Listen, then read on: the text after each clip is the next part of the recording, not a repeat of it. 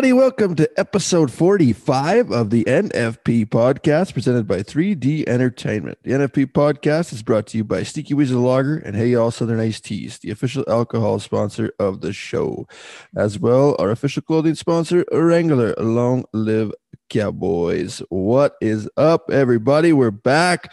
Episode today featuring Cody Teal. We'll get to that in a minute. Let me get to the boys first. Jason, what's up, dog? No comment. What's wrong, buddy? What's wrong? Just trying to get over the vid. Oh, you're sick? Are you claiming it as full-fledged the COVID? No, I would never. You know me. I got the seasonal flu. Yeah, there you go. So a little bit down low.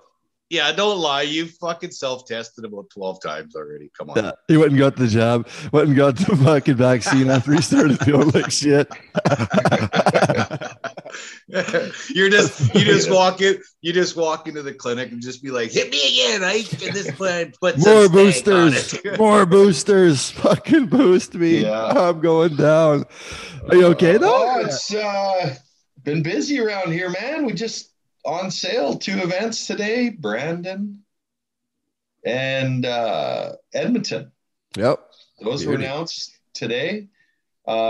Scott's messed up province of Manitoba is going to keep us from coming to Winnipeg April 23rd. That was awesome news last week. Don't fucking get me started. Let's get him started. We're already, in true PBR fashion, we're already rolling onto a new one. We got Kelowna booked July 20th, which will be fun. The boys always have a fun time in Kelowna in July. Yeah, not a bad gig.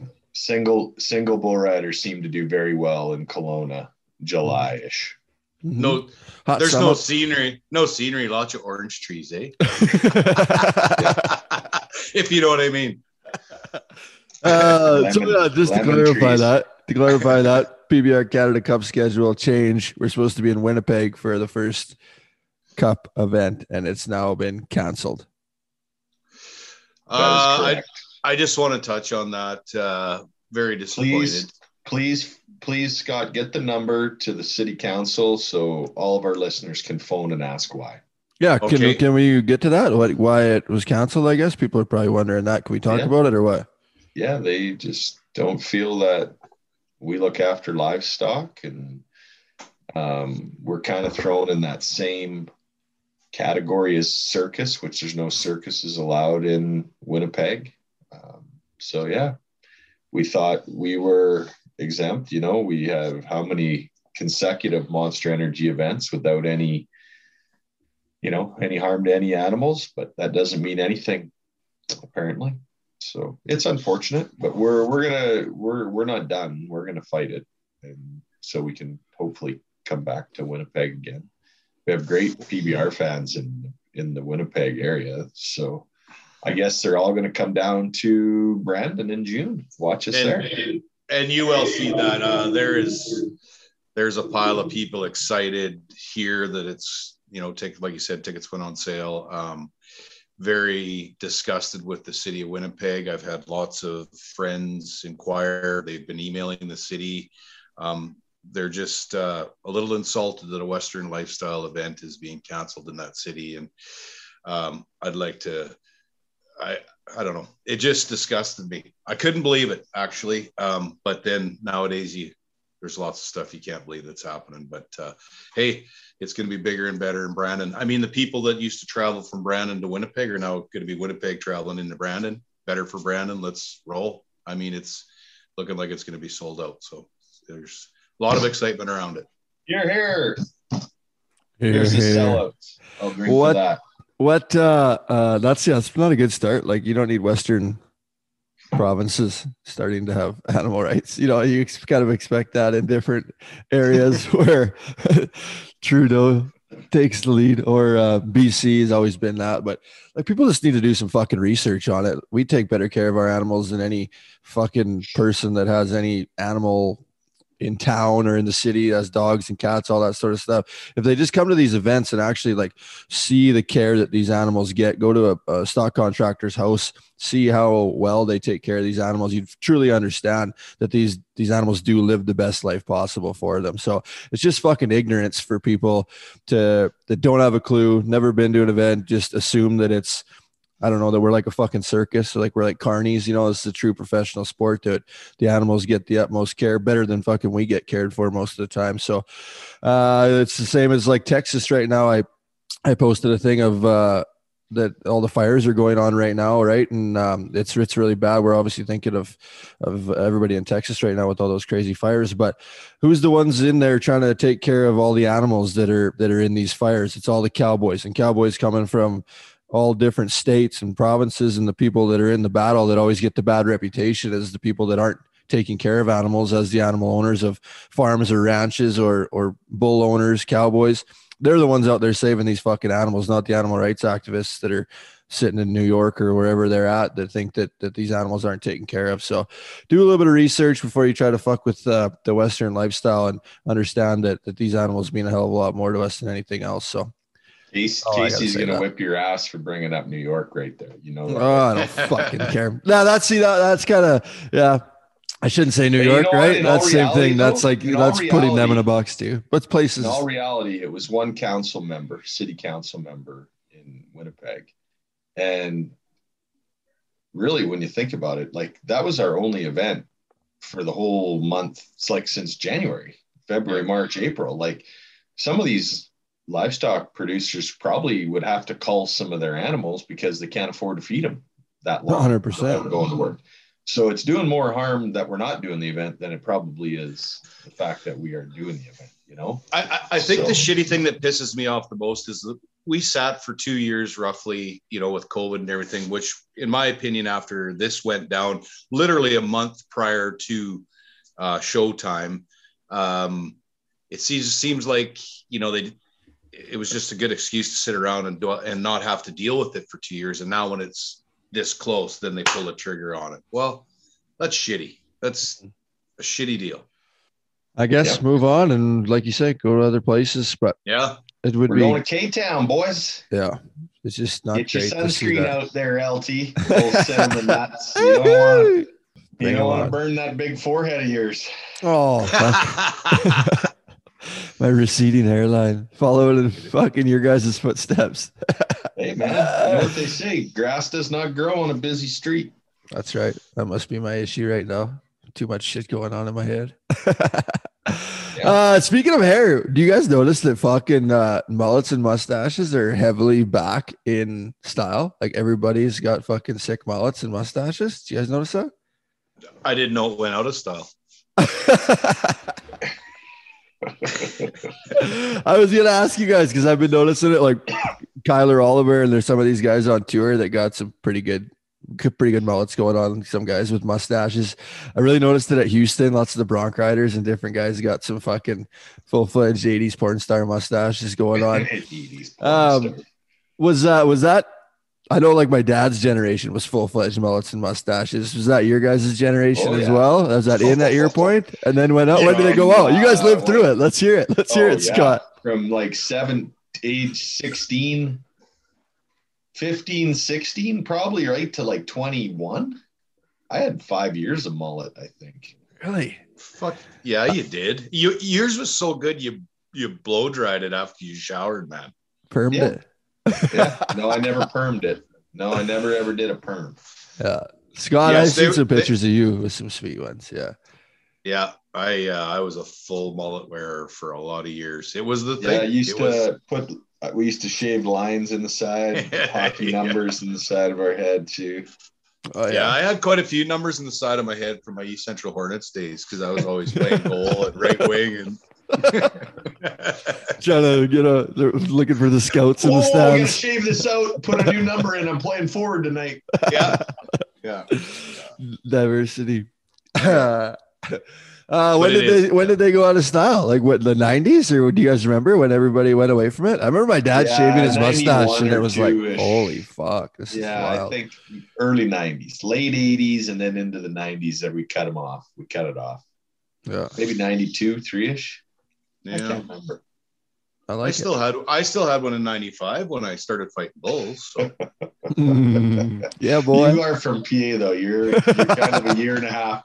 You're a year and a half behind always. oh fuck. You're from fucking 90 clicks down the road, fuck stick. Yeah, but Pony Express takes a long time from here to there to get the news, man.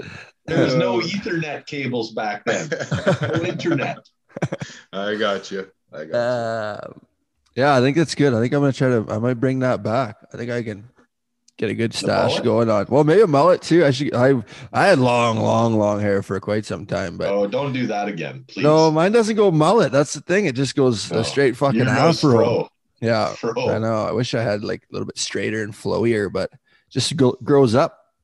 You got to blow dry it, man. You got to blow dry it. Yeah, and it's thinning now, so maybe it'll be different. I'll try it. Be like Jesse. See, Jesse still got his long ass fucking hair. He puts it in a bun and shit now too. I seen really doing it. Mustache for sure though. I'm going mustache May this year for sure. I'm thinking. Yeah. Yeah. I don't grow a very good mustache. It doesn't really come in that thick for me. I don't know. I have no problem growing beard, but it's multicolored. I got a little white, little gray, red, brown, Neapolitan beard. Scott's got no trouble. Mine's kind of the opposite of a Hitler stash. It doesn't grow right in the middle. Yeah. Hey? Yeah. We'll see. We'll bring it back. Well, see where it goes. As part of our last podcast conversation, Jason, you missed that one. You were super busy there last time again, as per usual, making us all money. Boys. There's only one of me. Anyway, now that you got your jabs in, what did you want to say? We were talking about Ka'ike Pacheco and how the payout was going to be for winning the $2.1 million at the American. And I had stated that I assumed it'd be like the World Championship where it was $100,000 a year for 10 years. Or in his case, $200,000 a year for 10 years. It was 2.1. In talking, I had a text message from Tanner Gerlitz who said that he heard from Keenan Vine as well.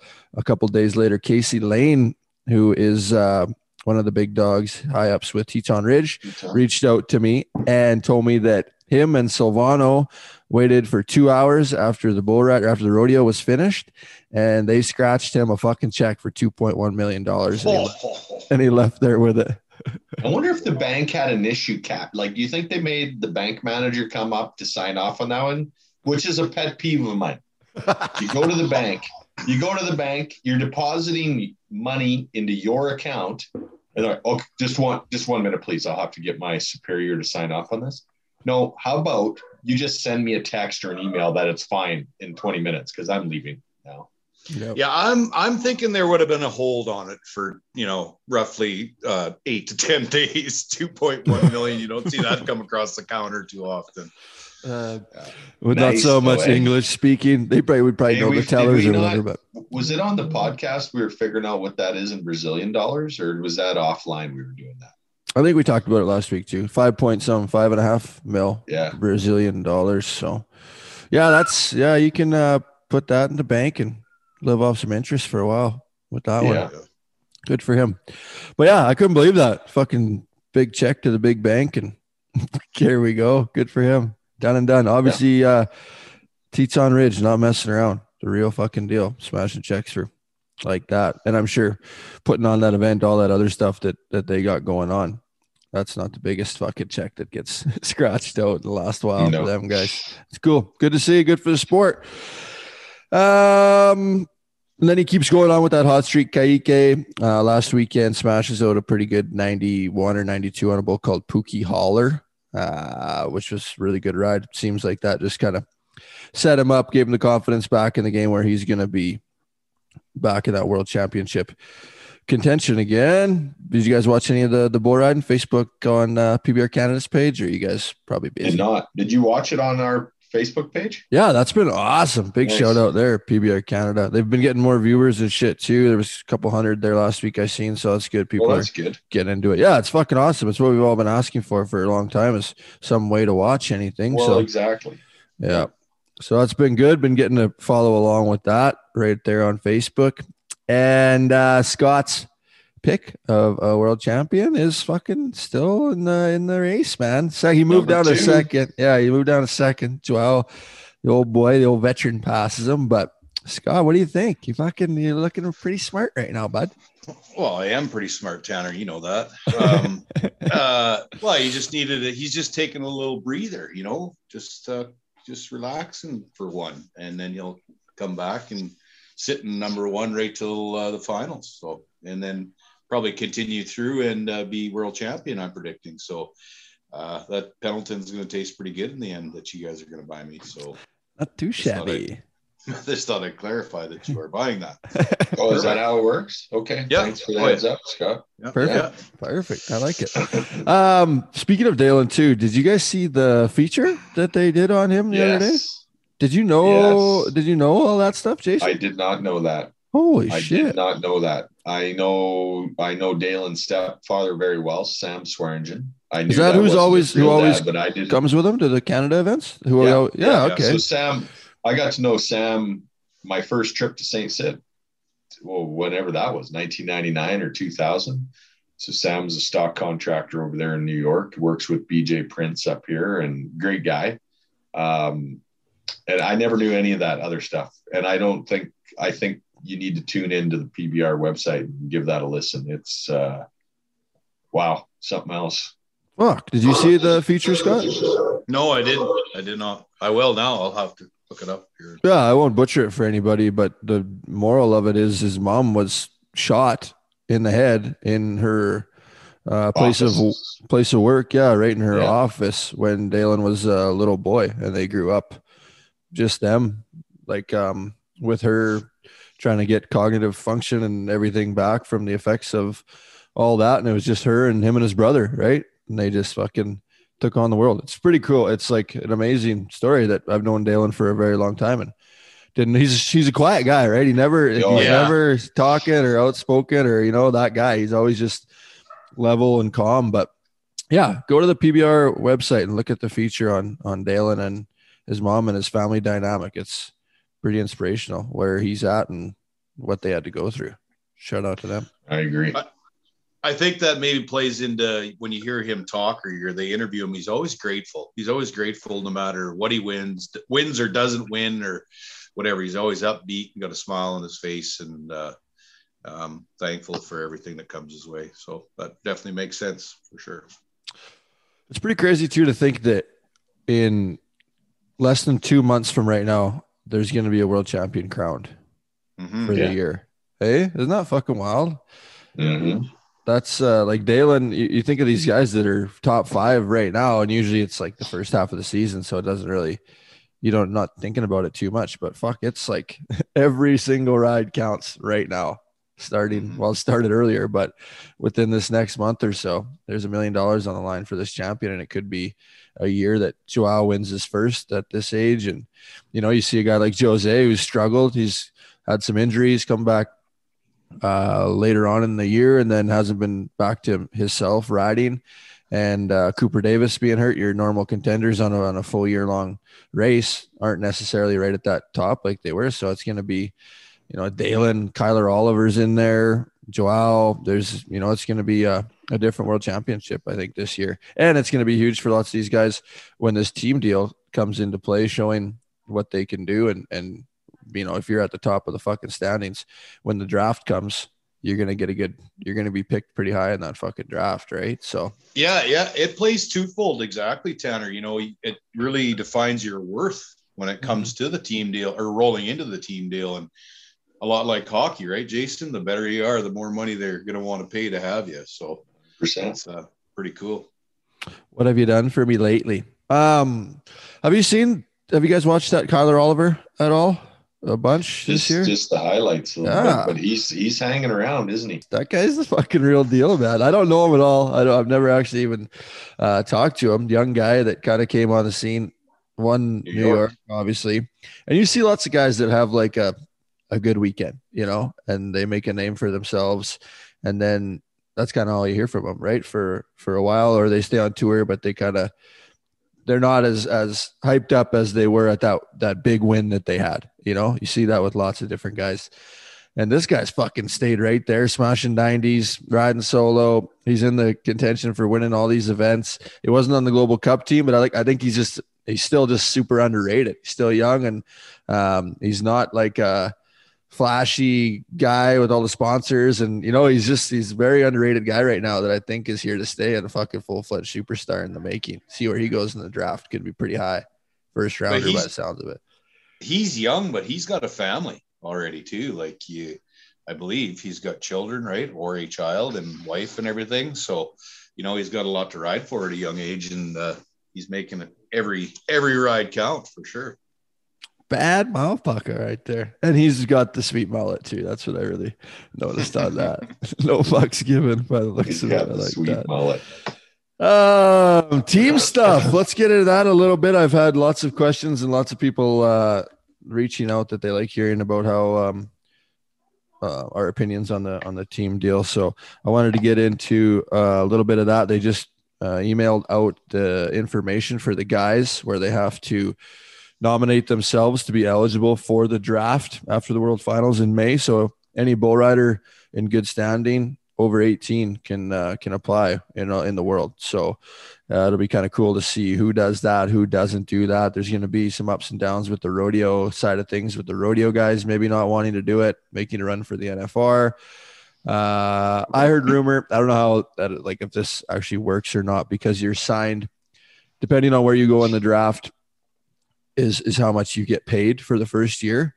And like I said, this is just hearsay, but I heard that Sage Kimzey said that it'd be $250,000 he'd need to go into this deal. That's a little steep, but I know what, like, for example, I know what Stetson Wright would need before we'd consider it. And it ain't there being in the 5th round. Like, if he declares himself as a rodeo guy, I think they can get picked after the 5th. It just doesn't make sense. What his all-around bonuses pay him. So for him to get wiped out in October when he's healing up for the NFR makes no sense. But here again, it's what you think you're worth. It's just a personal. And what someone's gonna pay, man. Right. Like, so I don't blame him for saying. I mean, yeah, people might He's not. Worth that. To me, if I had the money and could pay it, and hell yeah, it's got to make sense in what it pays the winning team, the owner. Just if you're going to build it like you build a hockey team, you got to spend to the cap to win most times now, right? And he could be just doing it like, I'm just going to be $225,000 to sign me. Deep down, maybe doesn't even want to go, but if I got it, then I would have to make that decision, right? So, yeah, it's all hearsay. That's just rumors around the Western world. Who knows if he even said that or not? But it's fun to talk about. Starting the rumors. We start rumors here, like as always. What do you guys think of if you've had a look on the team, the 8 different teams, all different owners, different coaches, looking at it as a bull rider? Maybe not money side of things. What would your guys' pick be for what team you'd want to be on? And that could mean maybe because of the ownership or probably more so the coach of that team. Do you guys have any favorites of what team you want to be on? Tanner, you're the bull rider. Who do you think? Where would you want to be? I think it'll be a lot like hockey is, I think, it'll take a couple years to see what different owners do for the teams, the team members, whether that's the facilities or the different options that they have for you to better yourself as an athlete, all the other added aspects, and then who they bring in for coaches as well, right? Because you got all the legends in the game of Michael Gaffney, J.W. Hart, Jerome Davis, and I think it's just a lot all up in the air right now of what somebody can provide for you as an athlete. But for me, the teams that I would probably look at as a favorite side of things would be McBride's team, just because of how good that guy was, and you can see what he does with the Global Cup guys, and he's like a natural born leader, and he knows the sport better than anybody else. So I think he's good at motivating guys. He's good at getting guys where they need to be confident wise, but then saying that, so is Ross Coleman, right? On the Missouri team. And then it's hard because you got a lot of individual guys. Yates and Paulo. Yeah. You got one side. Oh, They're the Teton coaches. And it's going to be a difference. Guys than that. It's going to be a difference in how you look at it. Do you want to better yourself or do you want to hang out with somebody you like? And you know what I mean? Like Cody Lambert is probably the best fucking coach. He's coached all these other guys through their whole careers. McBride, Ross, all them guys helped them. Look what he's done with Cooper Dave or, Jess Lockwood, lots of guys, right? He's been that guy for all the top guys. Them guys now, Stetson, right? Yeah. He's big influence. And all these guys want to, when they go and pick their short round bulls, lots of them just get Cody to pick their short round bull for them. So that shows he knows the bulls, he knows the matchups, he knows, I think he's going to have probably the winning team. I think he's going to be the best coach, but there's lots of these guys that aren't going to get along and not going to like the honesty that Cody's going to bring to the table. Right. Whereas maybe some other coaches try to fluff it out and are more of a player's coach and want to, won't take the business side of things, but probably won't do as good as some of these other guys that are going to fucking play it to you straight. So you got a lot of individual guys that have never been on teams before that are going to start being told what to do by an owner and by a team. And that's going to be a big factor on how much success you have with this team deal as well. I think one of the adjustments that we're going to run into, and it's inevitable and it's a fact, as a bull rider, Tanner, going down the road for as many years as you're in charge of you decide where you go, when you don't, all the things that make you kind of a one-man show, right? Mm-hmm. This is where, and we've seen this, Jason, you as a producer and everything over the years, there's been a lot of bull riders tell you, no, I ain't doing that because you know why? You can't make me. And I think this is where, Tanner, you just said it. There's guys that are going to have to really bite their tongue and play on the team, ride for the team, whether they kind of like it or not. Right. Yeah. So those guys that are headstrong and do what they want to do, it's going to be interesting. And I think it's going to take a couple years for everything to shift around. And I mean, there's going to be, probably little issues that come up within the whole team's aspect. But after a couple of years, you're right. It's all going to just, you'll know where you want to go. You know where you want to be.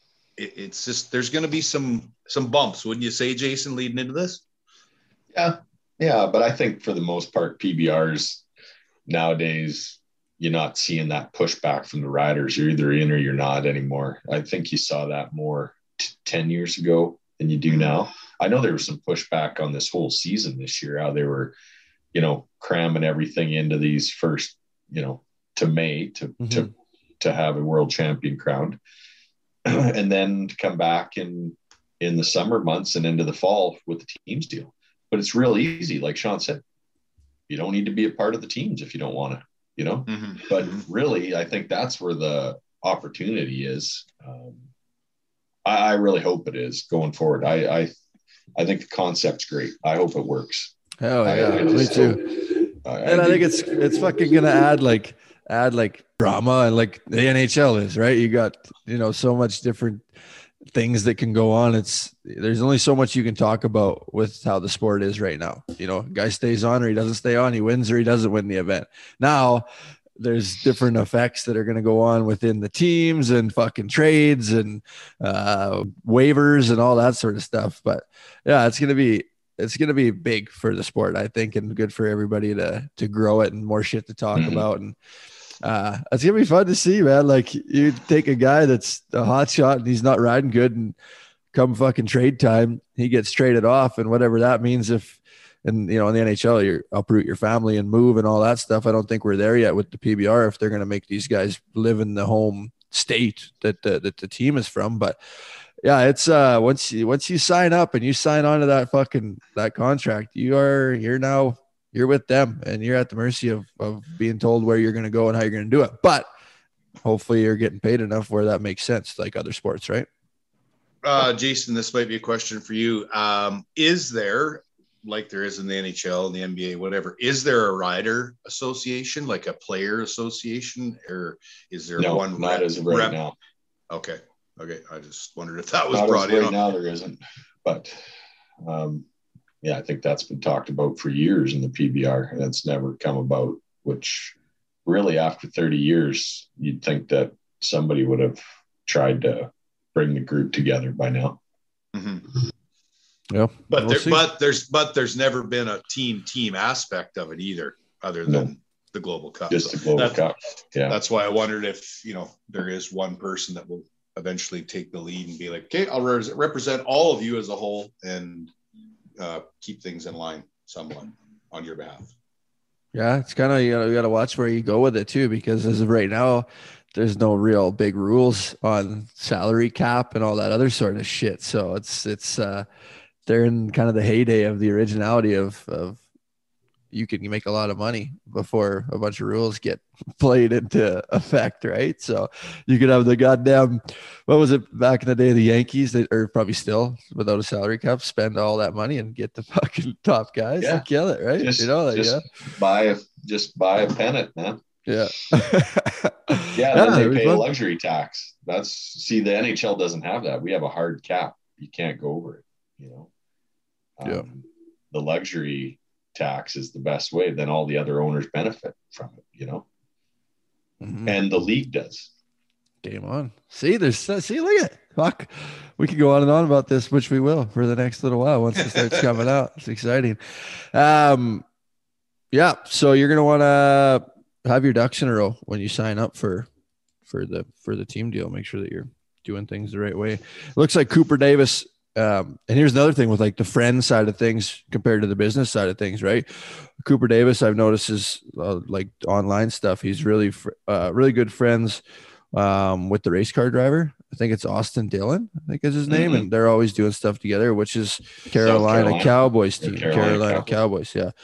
So you know what I mean? So who knows, like Cooper maybe holds out. I don't know how you don't know how it all works. If he can hold out and try to be on that team, if he wants to be on that team, or if these guys have any say or any weight that's in where the conversation. Yeah. Who knows? Right? Like, can you move up 3 picks in the draft? And if you do, can you do that with money? Like, let's not forget when Gretzky went to LA, there was like $1 million involved in that deal. Yeah. There was a trade with players and cash. And cash. Like you don't do that anymore. But back then there was cash involved. Yeah. Ooh, that's good. Yeah. We'll have to get some insiders. Well, to a low budget team like to the Prodigal team, let's say, that's not going to be as heavily invested as maybe the Carolina Cowboys, for example. Prodigal is managing one of the PBR owned teams. Mm-hmm. That money could go a long way for them in managing the business, right? If you can sell that pick. I don't know if you can. I don't know. Oh. That's why that CBA is important. Collective bargaining agreement. You need to have that. We've got what, Tanner? We've seen it now, about 40 pages of rules, and that's it. Mm-hmm. Yeah. Well, yeah. And I think it's just going to be learning as they go, learning as the whole system goes. It'll take somebody doing something like that, and there's no rule against it, so they'll fucking do it. And then you'll see that get put into the rules, right? Just like everything else. But off the hop, I'm sure there's going to be some battles and some drama of guys doing different things to benefit their team or benefit themselves. And we'll kind of just play it out as it goes. It'll be good watching. But team wise, coach wise, I think, I like McBride, or I like Lambert as a coach for the guys, in the sense that there will be no bullshit. It'll just be straight up here to win, not here to make friends, right? But we'll see. I'm excited to see it. Excited to see how these different coaches go, because all these guys are super intense, right?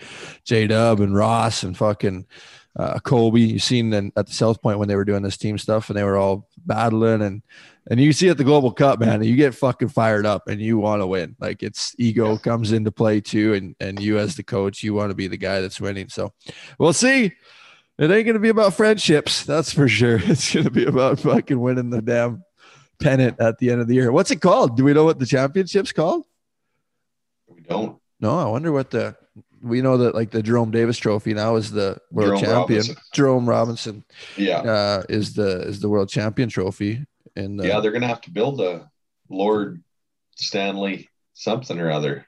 Yeah, Lord Gleason Cup. The Lord Gleason Cup. Moving on, we got the Canadian guys that are doing really good down there right now. We had a big weekend from Griffin Smeltzer, went second at the Fresno Velocity Tour event, bumped some stuff up in the standings, trying to get on tour, make a push here for the World Finals. It's good to see. He's been going hard to these velocities all year, and he's going to be on the bubble there now. And Blake Smith as well makes a good ride, stays on one. So our young Canadian guys are looking really good right now and getting prepped up for the World Finals, and then hopefully come up here to Canada and do these Canada Cup events. These guys are looking really good. Yeah, we're ready for them.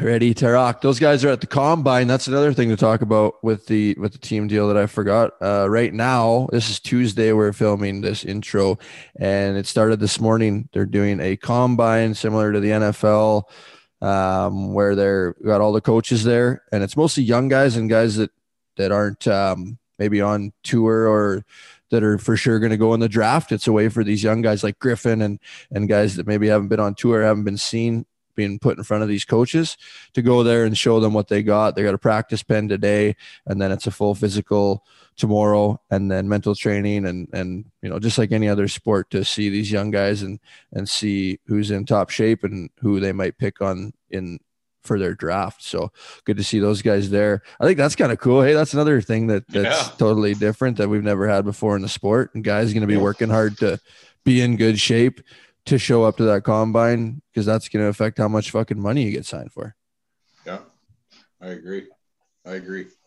Different game, man. Different game. It's exciting. It's fun. It's fun to be fun to watch. Are you going to hang up the cleats and go riding bulls again, or what? No, Valesco asked me that at the Global Cup. He's like, "Hey, we were putting bets if you're going to fucking nominate yourself." Probably get fucking whipped down. My head's pretty soft anymore. Fucking, he's out. He's fucking out. I think you're doing okay now, so just stick with it. Stick with where you're we're way at. easier to be around. You're not near as fucking grumpy too. Yeah. And if you bang your head many more times riding bulls, you'll just be a window licker, and we don't want that. No, I don't need that. We're halfway there already. Fucking grapes. Yeah, look ahead to this weekend. The Velocity Tour, those Canadian guys and all the Velocity guys are heading back to Oakland, which is a sketchy fucking place. So good luck, guys. Fucking hunker down. Windows rolled up, fellas. Doors locked. Hunker down in Oakland, Velocity guys, and the VFT or the UTB goes back to Albuquerque, which is always a cool event. They always have the fucking best bulls in the world there, because it's kind of central for everybody to get pit. To. Yeah, the pit, the Time Murray Invitational, historic event that goes on this weekend, and there's a 15-15 bucking battle, which is featured, in my opinion, with Mason Taylor on Whoopa. Is that your pick, the bull? Whoopa, Jason? I think it is, right? Yeah. Scott went riding solo. Yeah. Whew. Yeah, he went right. So this is why it's a big matchup, because at the Global Cup, he was around the left with Stetson Lawrence, like he always is, and then about halfway through switched it up, went back right. Derek Kobaba picks him the other weekend, shoots out there 2 long ones around the right. So not his normal tracks around the left. He's been hitting it around the right. Mason Taylor, which kind of sucks because Mason really does ride him really good away from his hand. Who could have styled him out and looked good away from his hand. But I think that bull's going to go right. And we'll see what Mason can do on that one. If he can smash a quick 93, 94. I think that's kind of a gimme when you ride that thing now. No matter what he fucking does, you're going to get just a quick 90. Just a quick one. 95, still got to ride for 8, but we're going to get that score in quicker for you on this one. I know. Like, it's tough. It's tough being 90 all the time. You remember those days, Scott? Yeah, I had some quick 90s. Yeah. Yeah, I fucking bet you did. 90 mile an hour to the hospital. Speaking of concussions, yes. Scott. Some other big matchups. Kaique Pacheco has Moonlight Party. Kaique is riding really good right now. That bull was good. He kind of hipped himself last weekend with triplet. and didn't have his normal traction around to the right, but that can happen with that bull. He's kind of hair triggered in there. Even if he goes left or goes out a few more, that's going to be cool because Kaike's riding good. That could be a big ass score too. Some of these bulls I don't really know. Dalton Castle, hang him high.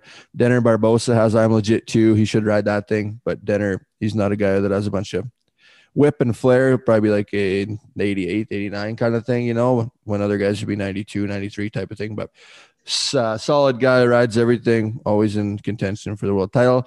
Dalen Swearingen on the Punisher. That's a tough one. That's kind of a hard one to get by that they don't get along with all the time. Yep. It's not tough. That's one thing. Dalen, he's fucking tough too, huh? Daniel's toy or something. Stormy Daniel. She can't afford toys anymore. But anyway, after she pays Trump off. But yeah, but Dalen, if anybody can do that kind of stuff, I don't know. I'm biased because he's my pick, but I've watched that kid for a lot of years, and he'll rock back and just fucking spur one. Doesn't matter. Like he's just trying to pedal a bike up a hill when he spurs. You can just tell he's just gritting his teeth. And I don't care who you are, even if he opens up and starts kicking one at 6 seconds. I don't care who you are. If you're watching it, you start making the movements yourself. You do.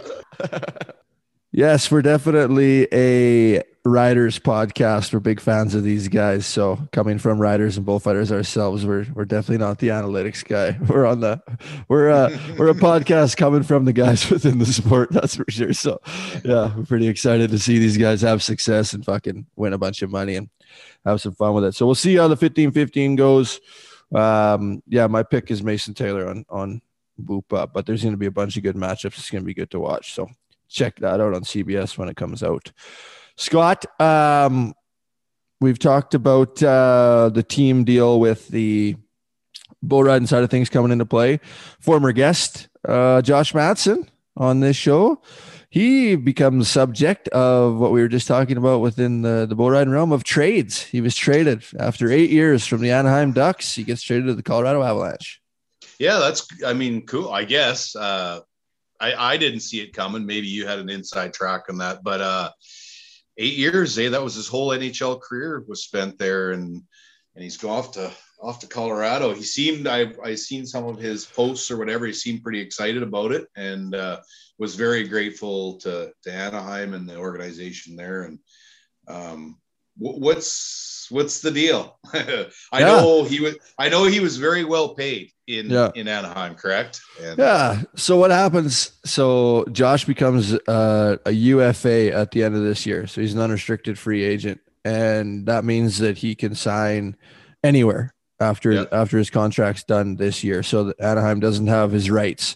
So when you become an RFA or a restricted free agent, that team that you're with, they still own your rights. So you just can sign with them unless somebody else buys out the contract, So anyway, when you become a UFA, you're wide open to go anywhere. So they don't really own you anymore. So what you see lots of times is guys that maybe they don't think they can sign, or they don't have enough cap space for. They'll try to get something out of those guys. So they'll trade him knowing that they probably won't have him at the end of the year anyway, and get some picks in return and try to rebuild their team, which Anaheim is in the rebuild phase. They got rid of the other top defenseman, Hampus Lindholm. He went to Boston. Rickard Rakell goes to Pittsburgh. So they really did a big change up, cleaned house, got rid of those guys, and are trying to build for the future with a bunch of young guys coming in. But that being said, Josh is UFA at the end of the year, so who knows if he'll stay in Colorado once the year is done.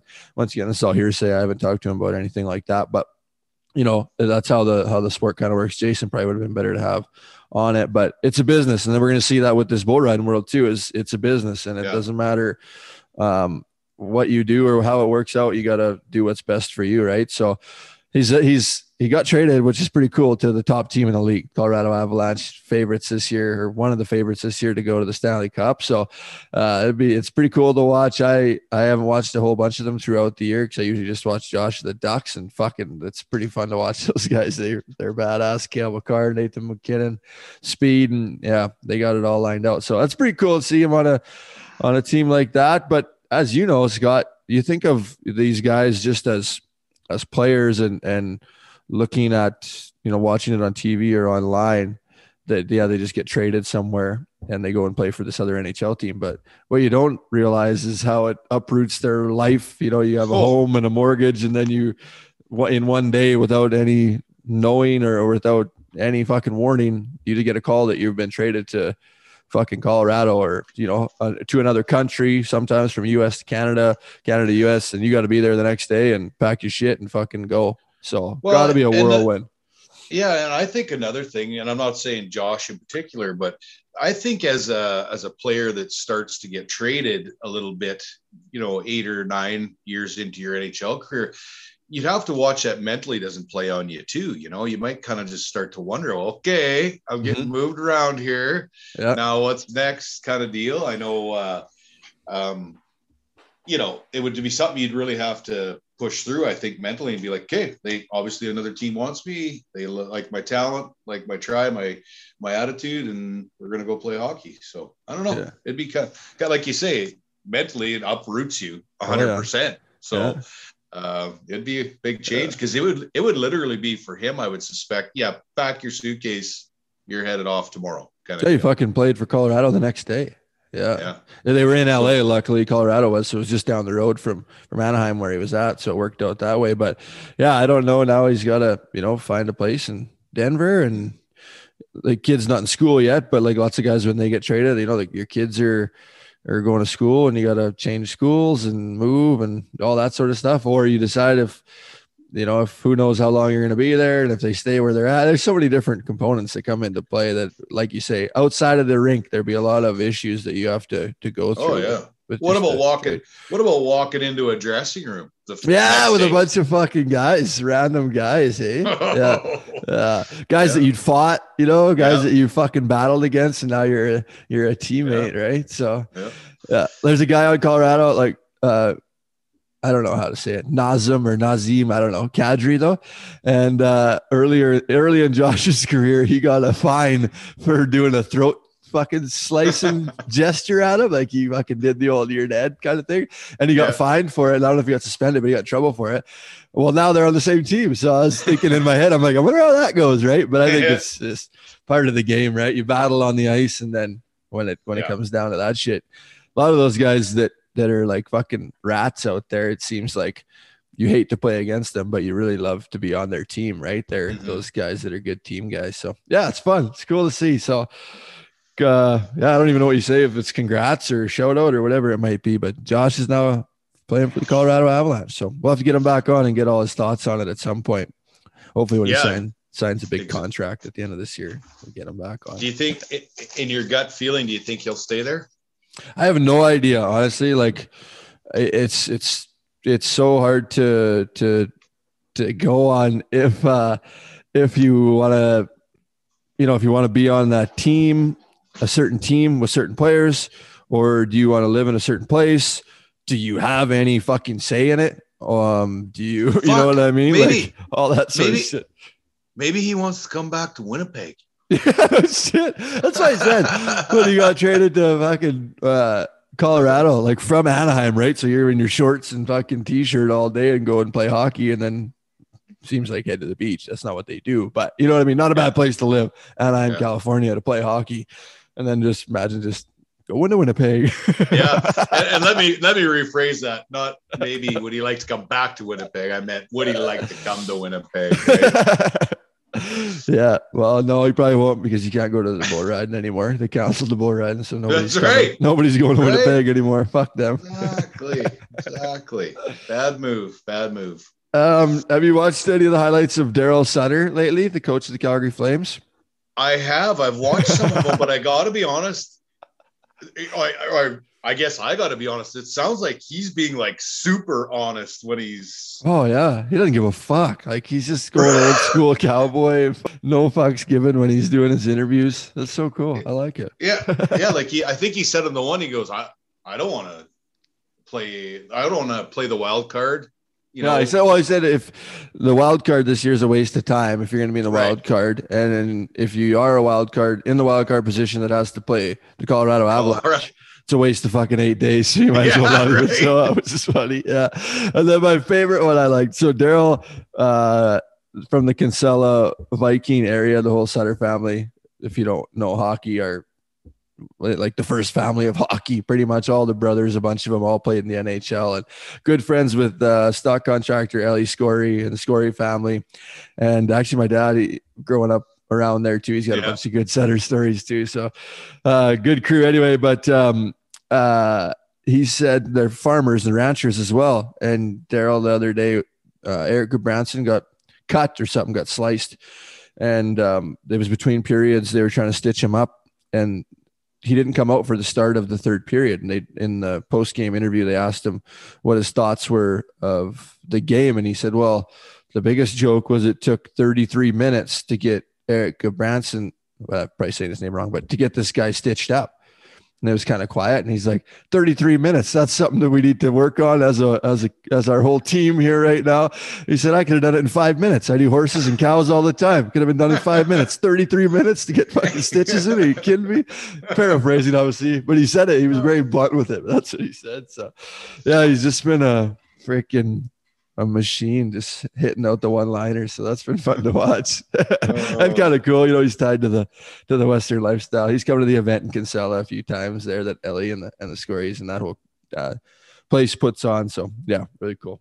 Other than that, we can get to our interview here right away with Cody Teal. It was a really fun one. Cody's a quiet guy, but he really opened up with us and shared a lot of good stories and his mindset towards shit, and world champion himself. So really excited for you guys to hear this one.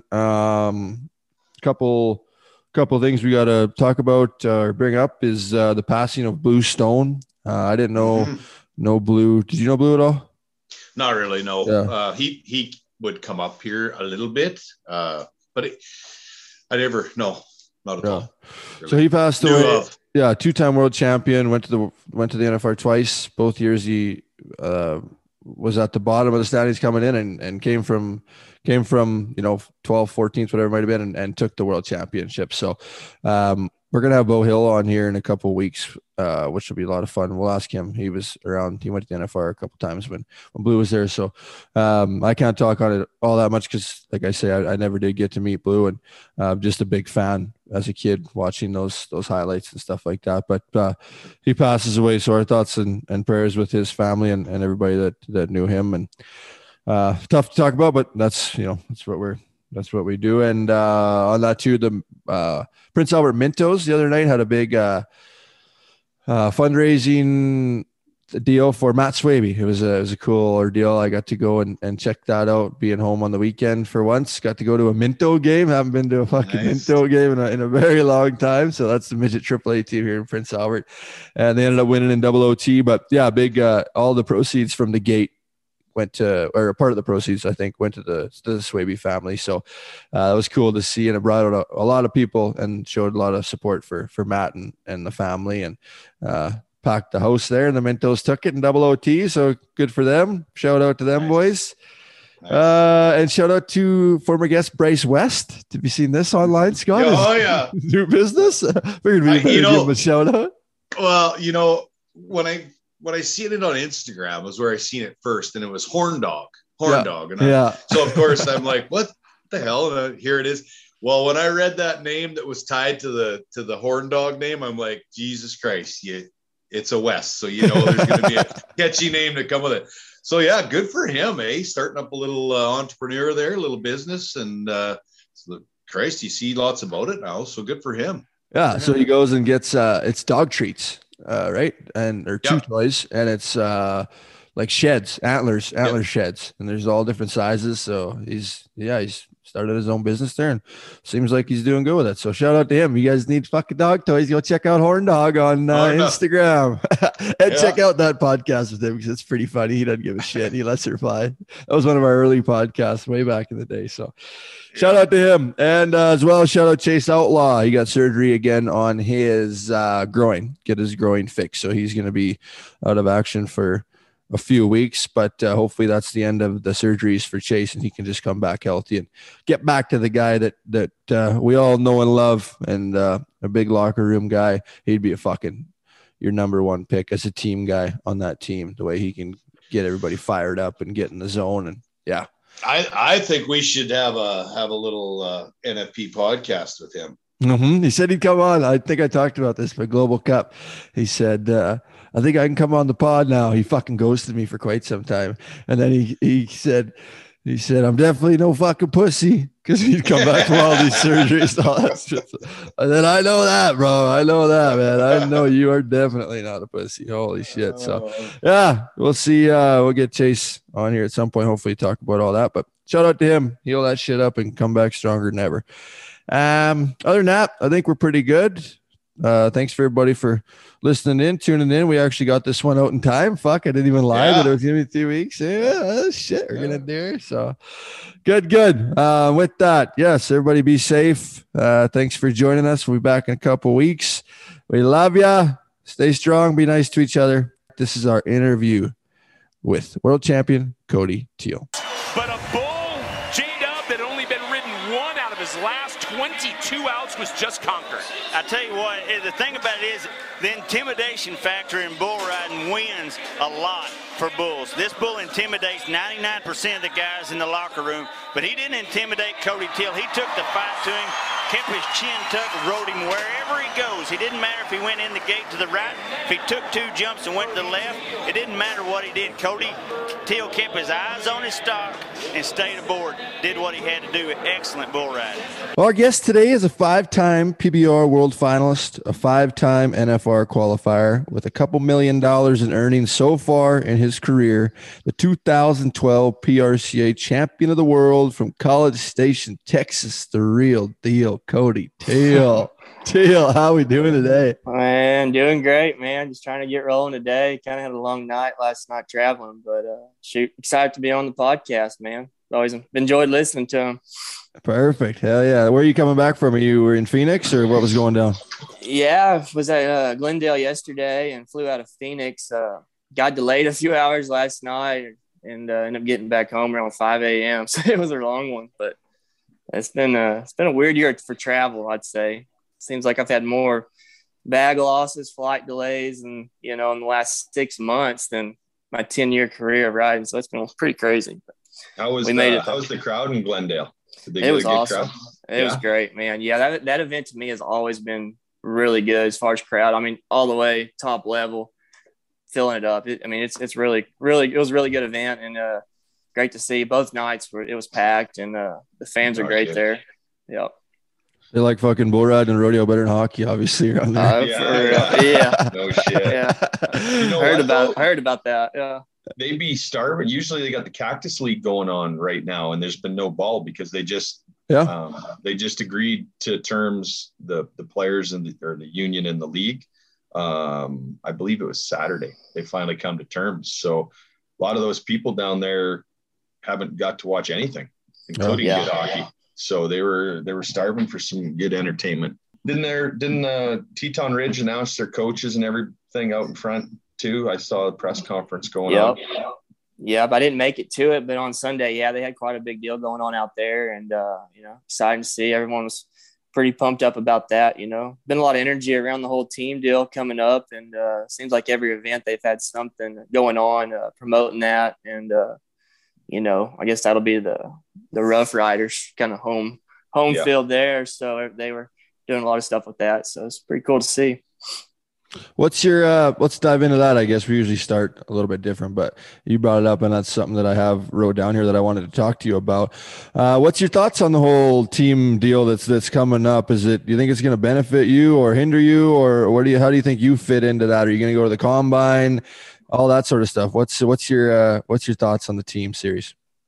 Man, I didn't really know what to think about it at first. It's just so different from, here I am 10, 11 years into a career. It's just been me, individual kind of deal as far as how year to year when I set my goals, that's kind of what I do every year, knowing what I want to do, what I want to accomplish as an individual. So to me, it's been hard kind of to wrap my mind around transitioning to like that team format of like what will be my mission, goal, how I'm going to look at that, from that kind of different perspective. So, but after talking to a couple of the coaches and kind of meeting, and there has been a couple of teams doing that, kind of sit downs and doing interviews, and then I'm kind of starting to wrap my mind around it. And, from what I know, I don't know a whole lot about it. I'm still like the fine details, but I've been open-minded about it. I haven't been closed off to the idea of it at all, but just it's been trying to process it and how I'm gonna approach it.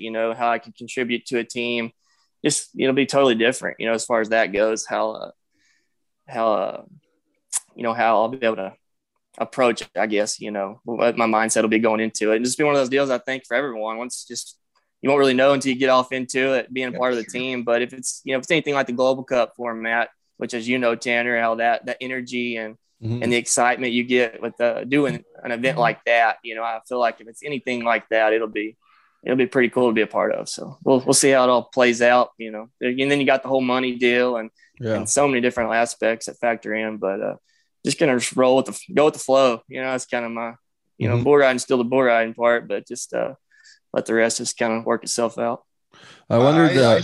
I hope for your guys' sake, for the riders, there's some tremendous ownership backing these teams, which I think, that's going to push PBR to make sure it succeeds. We're going to have one chance at this, I believe, but, for some of the younger guys coming up thinking, oh, well, it's only going to be, 5 or 6 guys of the top guys. I see a whole feeder chain system working here, like the minor leagues in ball, AA, AAA. Maybe that's how the countries like us here in Canada, that's how we contribute. We have minor league teams up here that compete, that are owned by, the Morris Group or whoever that might be, Prodigal or whoever. But I think I've been trying to wrap my head around it too, Cody. And until in the National Hockey League, it sits right here. Here's the CBA. This is the collective bargaining agreement for the National Hockey League and the Players Union. And until we can see something like that, it is hard. And there's lots of questions to ask. And you guys should be asking them. Obviously, it's you can't just go because they're offering you a check. There's got to be some longevity to it and a real structure around it. But I hope it goes the way I'm anticipating it goes. I think it's going to revolutionize professional bull riding. I really do. I think it could swallow it all up, and it could all be in that format within 5 years, I think, in the team's deal. Sure. I feel that. And do you see outside of that, the now and as a bull rider or someone at your point in your career, and Jason, this is maybe a question to you too, is that there is potential to become a coach when your riding career is done, or a manager or something. It's more opportunity to stay in the business and be a part of it. Do you not think at post bull riding, you're actually bull riding? Yeah, absolutely. I've seeing that opportunity as well. Just a lot of guys kind of popping back up at events that you haven't seen in years. G-Man, Michael Gaffney's been like at every event, kind of scoping things out. And Colby was there this last weekend. I guess he's going to be a part of like the Rough Riders team, him and Paulo. So yeah, it's a lot of guys popping back up that you haven't seen in quite a while. It's pretty cool to see. And not only seeing them, but like you're saying, Scott, that opportunity, the opportunities right now for guys. And I think as it all kind of develops, if it all continues to grow and do well, like Jason was saying, like the minor league division, there's going to be a lot of opportunities where they're going to need guys, to help develop it, So yeah, it's that aspect of it too. It's pretty exciting to see where that goes with opportunities. So I think when you bring in the ownership groups that Sean has done, they're going to want to compete. And that's like any team, any owner wants to win, or you sure hope they do. And, there'll be salary caps you got to deal with. And I'm sure there's going to be budgets, but that's what's going to benefit the bull riders, or Cody, like not just for you as a team member, but in the future, if you're the guy that can come back and be a coach, you're going to see teams writing checks to have the best people. And sure. I think that's, so we're at 8 teams now. There's no reason why Canada couldn't have, if you find the right ownership group up here, or Australia, like it could be international in time, Brazil, sure. Australia, Mexico. All you need to have is that one owner that's got deep enough pockets to invest a couple of years into building something to get that return back. And from what I've heard, they've got it structured right now where, nobody's going to get really beat up too bad, depending on their budget, what they want to spend besides the salary cap on the bull riders. but what you want to pay your coach or your GM or scouting staff, everything. Like I think it's gonna keep a lot of guys engaged in the business, and bring in more people that we probably need to build the bull riding business. The PBR is, you've been on both sides, Cody, PRCA and PBR, and to where rodeo is today, it's in a decent spot. Like they've got some great committees and whatnot, but that's how I see it. If it wasn't for Las Vegas events or the Houstons or the Calgary Stampedes, where would rodeo be? PBR has built what they've got in 30 years from the ground up, and it's phenomenal growth. So I just think it's just another chapter in the PBR book of building and making it, that much better for the riders. For sure. Yes. Teal, on the team. I feel like we were interviewing Jason on that one there for a while. Teal, your aspect of the team.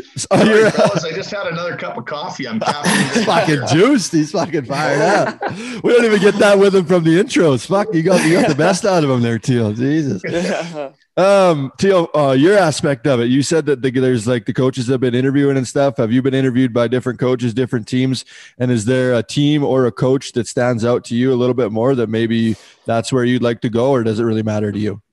Man, well, so far I sat down an hour with Keith Ryan Cartwright over in St. Louis. He's with McBride and Nashville Stampede, I believe is what that is. And he kind of gave me the rundown of what they expect and what they want to do.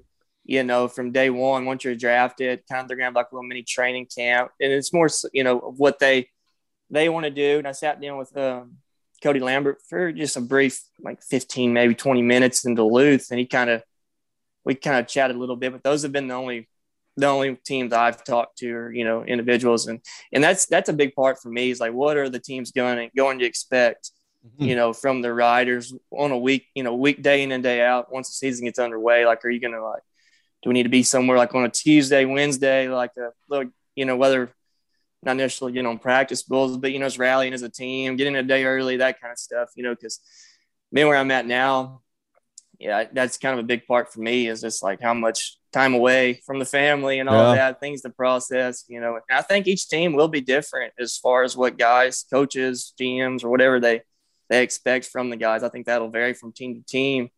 And, I would definitely like to sit down and talk with more of them, just kind of fill it out, and just kind of at least, for the draft, even if someone does draft me, if they want to draft me, at least they know where my head's at and what I, kind of what I would honestly be comfortable doing, if it's going to be a good fit or not a good fit, because that's kind of where I'm at with it, because I think it's going to be a lot of the big part of the success you're going to get out of guys, if it's a good situation for the individual.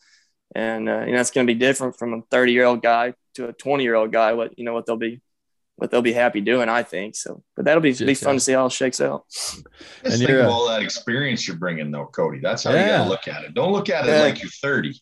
Just look at all those 8-second rides that you can bring for, that's right. Yeah. I'm not 30 yet. I'll be 30 in June. So I think in that team, just from the experience I've had in the team settings in Global Cup, it's a different energy, and it'll be, that's just one event, of course, in a year, but it'll be interesting to see how that can carry week in and week out, trying to, carry that energy, which I think it'll be there, being in a team situation. So I'm excited about, experiencing that. And, it's kind of a different phase of my career, if I get on a team and learning the flow of all that and how that works. And I'm excited with that. And be a different kind of spark and energy, so. Yeah. Reinvent it a little bit. You're a guy that's like, you're always even keeled. You're always calm. And that's what I wondered, like the Global Cup stuff. A lot of times it's, the guys that really feed off of the atmosphere and they get juiced up from them other guys around them that seem to excel. You've always had success at that. You don't show it on the outside, but at the Global Cups and stuff like that, does it get you juiced up? Are you one of those guys that doesn't show it on the outside, but on the inside, your motor's running? And one of the baddest bull riders that's ever done it, world championships and great success within the PBR, but you're always on that even keel. You never show too much emotion, but inside, is that motor running all the time? Oh, absolutely. Yeah. I have a switch. There's no doubt about it. Like, I don't really show it, but when I climb over in the buck and shoot, you can kind of manhandle a bull around, you're standing over him, move him around where you want him, just kind of be the aggressor, and take charge. But I think you have to have that, I think, and no doubt. And then like in a global cup setting, you got Outlaw in your ear, firing you up, that guy, he'll get you on another level itself, but the whole team's there cheering for you, so yeah, it's pretty cool and exciting, you feel like I was more nervous watching the guys ride, my teammates ride the global cup than I was getting on. You get your motors running, just watching them ride. So that was a little different feeling than I'd ever known before. You're always root for your buddies, whoever you're rooming with, they're always there pulling their up, helping them. But, I was genuinely like nervous when other guys were getting on, just wanting them to do good, Yeah. So it's pretty cool. Gets you. Yeah. Well, what they do affects what you make and shit too, right? I think that's gonna be the added aspect of the team series as well. The team, for sure. Yeah. So might be a little bit of a sore spot, I don't know, but I got to bring it up. But not being chosen on this year's Global Cup, was that a discussion that you had with Ross? Were you still just as fired up for the team, a little bit butthurt that you weren't on that team, or what's the whole mindset behind that? Man, yeah, no, I wouldn't. Of course, I wanted to be on it. I was darn sure wanting to perform, start the year off good and, make an impression to be on the team. But, with the group of guys he had, I mean, how can you argue anybody there, and then whenever you get your set of bulls and you can kind of designate, like, you can't go wrong with anybody. You know what I mean? It's a solid team and they went and did well, but of course, being a competitor, you darn right, I wanted to be on the team, and represent, that. And there's no doubt I wish I was, but it is what it is. It's what have you done for me lately, sport, Yeah. But, I feel like a lot of guys could contribute in different ways, but it was definitely, hey, you wait until the teams get going. You want to talk about what you do for me now, sport. Mm-hmm. Yeah, for sure. That's where we'll see where coaches have the balls to move on or be your best friend. Yeah, no doubt. That'll be interesting to see. That will be something that will probably end some friendships. Right. It's business, right? Yeah, it's fucking. That's 100%. Yeah. Pass that shit and do the job. We went off the rails. I like it, but that's kind of what we do on this podcast a little bit. I didn't get a script today. Did you get a script, Scott? Cody, did you get a script? I didn't get one. No, I didn't get one. I do have a question though that I think will put us back on the rails somewhat, Tanner. If you want to just let me roll here for a second. Fucking right, baby. I think the question that I have for you, Cody, that I kind of want to know, and I'm sure lots of other people do, when you made the switch, I knew you more as the PRCA bull rider in my career. Obviously, I was privileged enough to fight some bulls for you or whatever up here. But what was the deciding factor for you to kind of push that part of it, the PRCA, the rodeo aside, and make the jump to the PBR and focus strictly on that part of it in your life or your career, I guess? So that was one of the deals, like, when I turned 18, like, there's just no doubt I wanted to buy my permit and rodeo. That's where my heart was, what I wanted to do. Maybe my confidence was more in that. Like, I felt like I was just ready for that. That's where I was focused on. But I knew one day I wanted to go to the PBR and I wanted to do that. And it was weird because I was, I figured like, when I'm 24, 25, I thought that, I put a number on it then, but then I just went rodeoing and didn't really think about it until, and they just kind of course, when you're rodeoing, you're having success, the biggest question everybody asks you, when are you going to go to the PBR? Are you going to do the PBR? That's continually what I got, but I was happy where I was at. I was working those CBRs and PRCA. They were kind of working hand in hand and added a few endorsement deals that were pretty good there. And so I was happy having success, but just that competitive side of me wanted it just every year from about 15, I was feeling it, knowing I wanted to go to the PBR, and then rolling into 2016, it just kind of I couldn't get it out of my mind. I knew I wanted to, and then as I was rodeoing, I was just kind of honestly getting kind of sour going to the rodeos. You might be on a stretch, you ride 5 or 6 bulls in a row, just kind of not just getting day money, and just finding reasons to kind of complain, I guess you could say, and you kind of getting sour on the whole deal. And but just because mainly knowing I wanted to go to the PBR, I think it's a big part of that. And then went to Calgary for the first time and had some success there. And, they had PBR points at that time for that. So, being associated with that, of course, getting the calls, interviews, and just kind of one of those deals, when you're going to, and I just knew it was time, kind of a timing deal. I knew I was ready to go and do that. So I went to the NFR in 2016 and round 4 ended early. I broke my collarbone.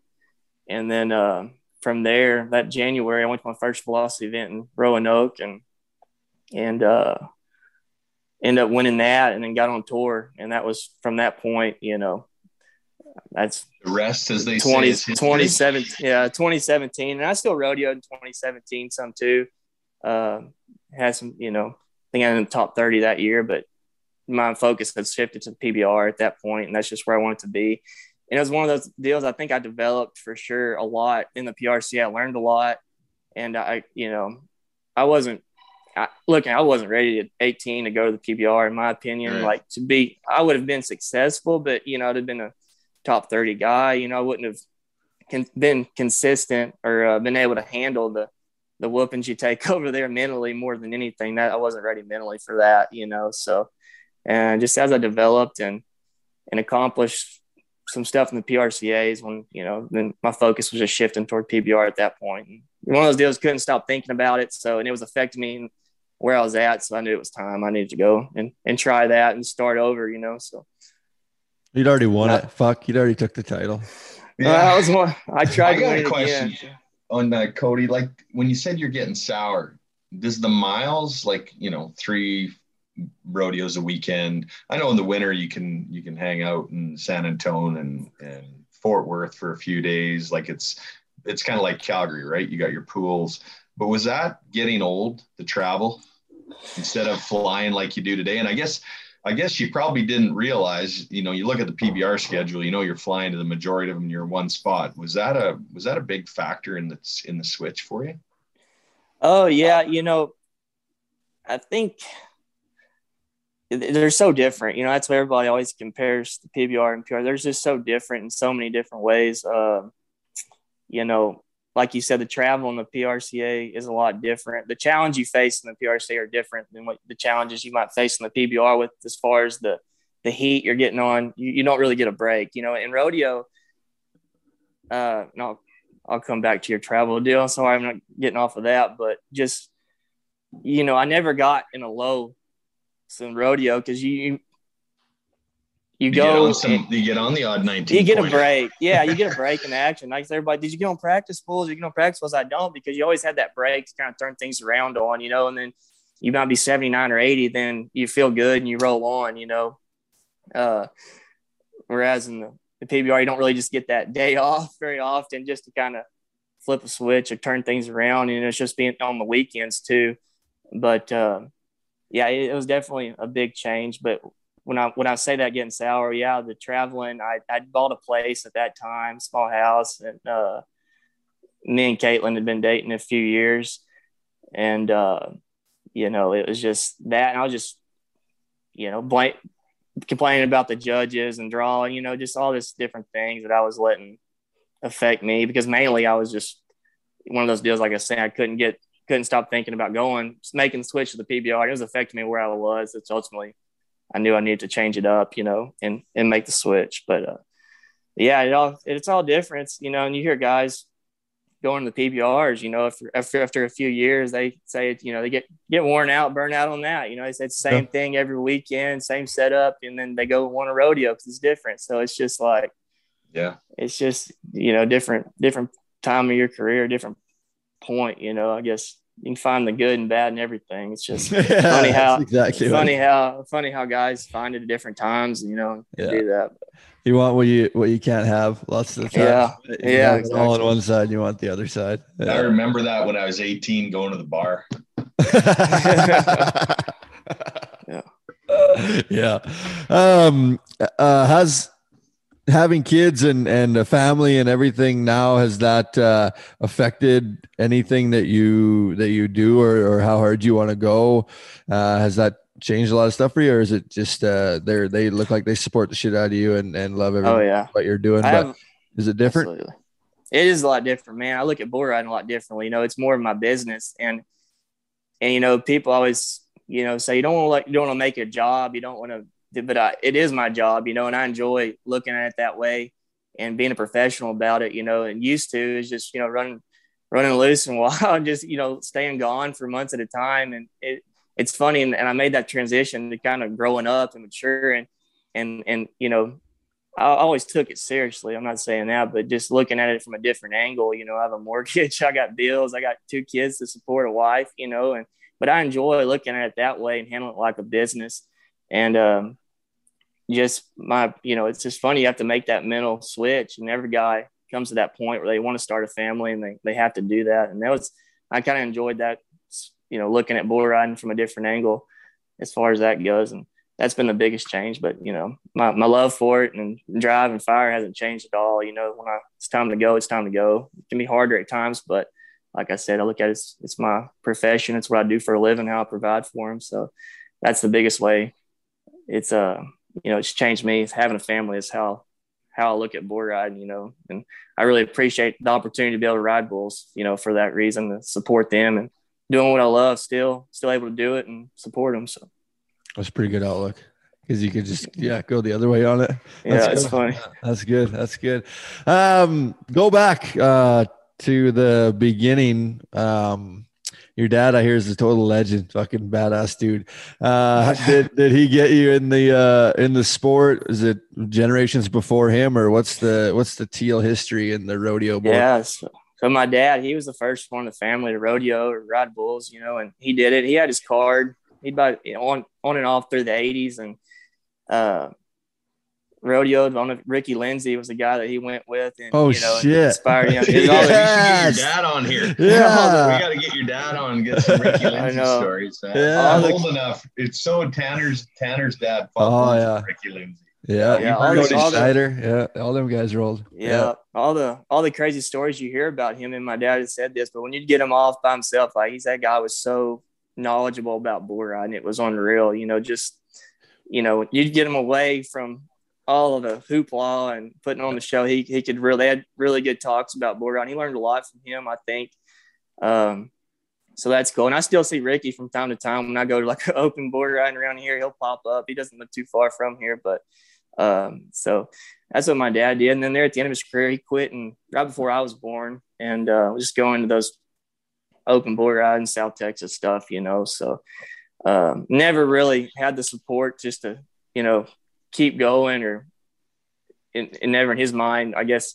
And he'll tell you he just didn't have the drive just to stay going and keep going and commit to try to make the finals, you know, see it through. But no, that's how I got started. Of course, it's, you know, seeing all the pictures, hearing the stories from him is what got me interested to wanting to ride bulls. And from sure, I had a lot of support growing up from him and my mom both. So it's a big part of my career, you know, getting started and, you know, being a kid with not the most talent at all, you know, but I was always found a way to be successful from, you know, the youth ranks, high school, to amateur to professional.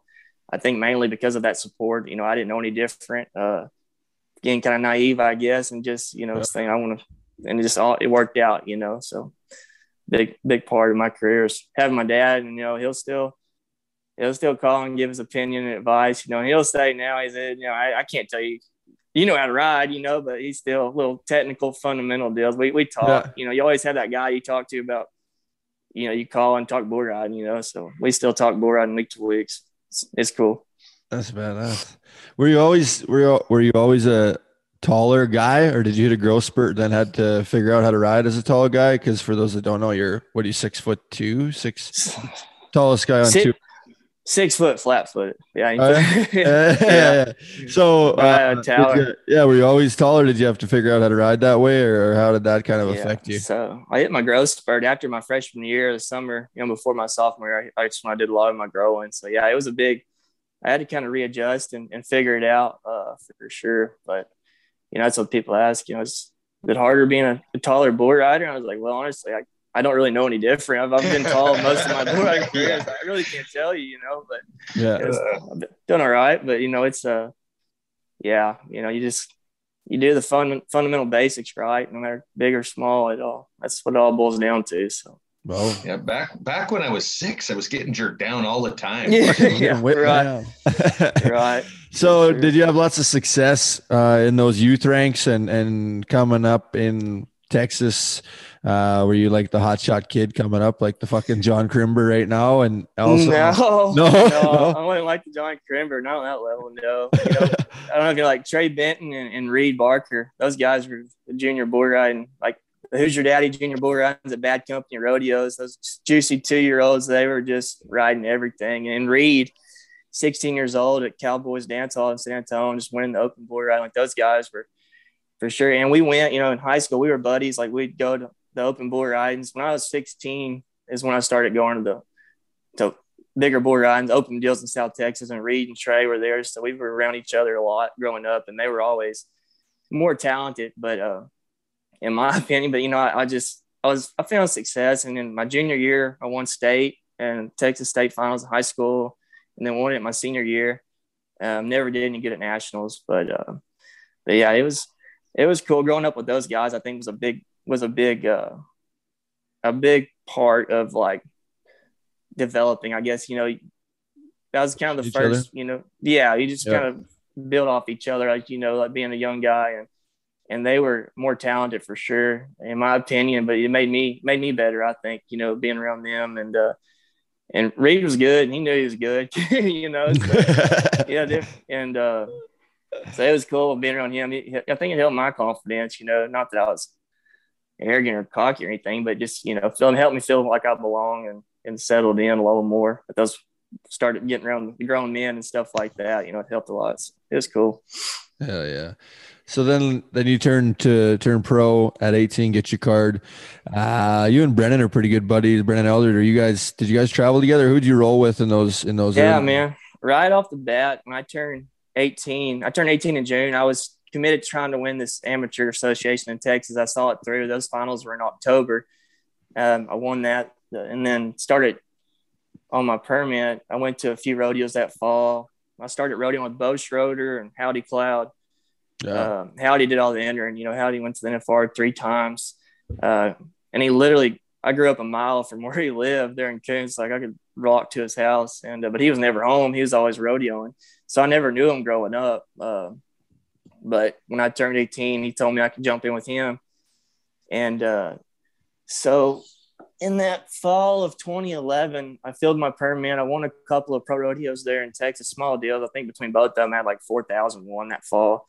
I was ready to roll, and then I got in the wreck in November and ended up busting in a test and got hung up and was in the hospital for probably, I think, a total of like almost 30 days. Had to have 2 surgeries, get that fixed up. And I just bought my card. So that was a big damper, and watched all 10. I watched all 10 rounds of the NFR in the hospital bed of the 2011 NFR. I watched all 10 rounds, but it was still fired up. And I think I came back that March of, 2010 NFR. I'm sorry. And then March of 2011, I came back and it was slow going for sure. And kind of got it rolling and, going with Howdy. With him entering me, we left like in June, I think.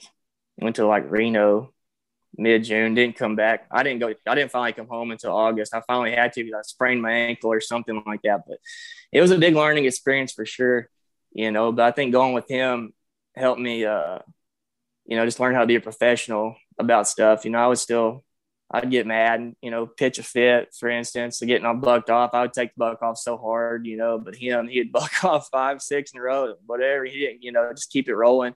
And I learned a lot about the mental side of that, being a professional bull rider, because you're getting on every single day. And I think just having a guy like that entering and traveling, learning the ropes and stuff was a big part of me developing, and then got through my rookie year. I think I ended up 20th that year. And just went into that fall, had the All-American finals that time, ended up winning it. And then from there, man, going into 2012, won the circuit finals, and then was placed in all the winter rodeos, won San Antonio in 2012. And that was kind of where it took off on that run to win the world title that year, But a big part of that was just learning a lot in 2011, learning how to lose, learning how to win and all that. So it was definitely big point in my career. Learned a lot for sure my rookie season. So hit the world championship really early. By the way, Howdy Cloud, fuck, that's a sweet name. Hey, Yeah. What a handle that is. Yeah. Hey, that's awesome. Yeah, man. 2012 though. So yeah, one of your first years at the NFR coming in. Who was it? Who were you riding against, or who was like in the running for the world championship? And what was that NFR experience like? I think I remember you riding Whiskey Jack. Was that Yeah. one of the last ones? And Round then 3. yeah, Round win 3 the Whiskey world. Jack. Walk us through this NFR, this world championship. Oh man, it was really a horrible win. I think I only rode 4 bulls, and I won. I was like 77, I think, round 1. I got a reride option round 2. I kept it, and then round 3, I win the round on Whiskey Jack, and then after that, got pretty cold and rode one more bull, and just luckily my season kind of carried me through. But it was me and JW Harris in there, and he was riding on me. I think I had a little lead on him going in there, but ended up coming down, winning it I won it by $1,000. It was came close, but yeah, it was, and that was a big learning experience too. In 2012 NFR, just kind of almost fell apart out there. Didn't really finish like I wanted to. So I knew going into 2013, that was a big goal of mine, is getting back there and finishing strong. And,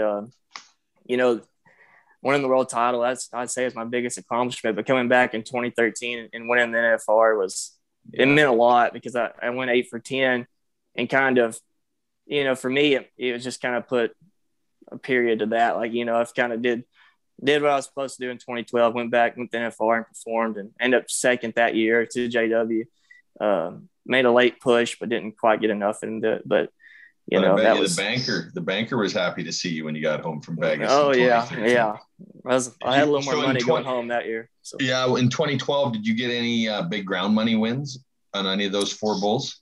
No big ground money win. I think I won like around 40 to 50 between the 4 of them. But I think in 2013 and 2015 when I won the finals, I was pushing close to 200,000 at both of those from ground money and everything. And 2013 ground money didn't count. I don't remember in 15. I don't think it did either, but where do you stand on that? Should it count or shouldn't it? We need to have like 6 guests for this and get after this ground money thing. Man. And I'll go back to this year when Josh Frost and Stetson were the only 2 to stay on. Yeah. They split it all. Yeah. And Josh kept a 50 something for a score, wasn't it? Yeah, so it was like a 50 something, for sure. Yeah, and then Stetson had 3 freaking rewrites, I believe. I think that was the night he got on 3 bulls at the end. Yeah. Or else it would have been, 70-some thousand in a round? Yep. He ended up riding the high rise, I think, split it with him. But it's going to count all year. It has to count there. It's a big significant difference, but the way the money counts all year long, ground money, then it has to count all the way through, in my opinion. So, but I've benefited from it, and it's also kind of got me, I guess, too. But I think it changes the way guys rodeo. Happy. You won't keep everybody happy with it. Yeah, there's always gonna be someone not okay with it. But during the year, I think it changes the way you can rodeo too, as far as going to a smaller rodeo. And a lot of guys aren't going to be going there. Top guys are going to be going there, so you factor in what you can win in ground money. It kind of changes the way you might go. I know I did that some last year, ducking off to some smaller rodeos close by in the fall time when guys are slowing down, and being the only one of 2 guys to stay on or something and getting all the ground money. So there's a lot that goes into it, I think, strategy wise too, as the year goes on. Right now, everybody's going to everything, winter rodeos, but when things kind of spread out during the summertime, I think strategically you could go a lot of different directions with that. So. Oh, I remember that in the old days, Scott. Remember, there'd be fucking 60 entries every week through August, and then Pincher Creek. That was where it just ended. If you weren't in it, you might be lucky to get 8 guys entered or 10. Yeah. Well, maybe not 8. That might be a stretch, but it doesn't. Yeah. Yeah. So Teal, you seem like I know this obviously, but like a real strategic guy, like you say you'll enter some rodeos knowing that there won't be a bunch of guys going, and you run your career as a business and supporting your family. The sponsorship dollars that come in you're not, you're not all over social media and that guy, but when it comes to your sponsorship stuff, you're always fulfilling the duties that is needed. You're not afraid to stick your neck out there, and like the Yeti commercial that I seen, that's awesome. Yeah. Riding the bull with Yeah. the cup. Is that something, Oh, is this the sponsor stuff? Is that something that you really focus on and make sure that you're taking good care of them and that you can keep those for the future, or how do you look about your endorsement deals? Oh yeah, I mean that was a big part of making the switch to the PBR too. Just the opportunity with the endorsements and sponsors, and I knew that was there. And but it's one of those deals you have to keep doing your job to keep them. But I've developed some pretty cool relationships with my sponsors, and starting with Levi's, and as you know, getting to go to like San Francisco to the headquarters and just meeting people, going places that I never would have imagined. Going from riding bulls, that was cool, and with Yeti and Monster,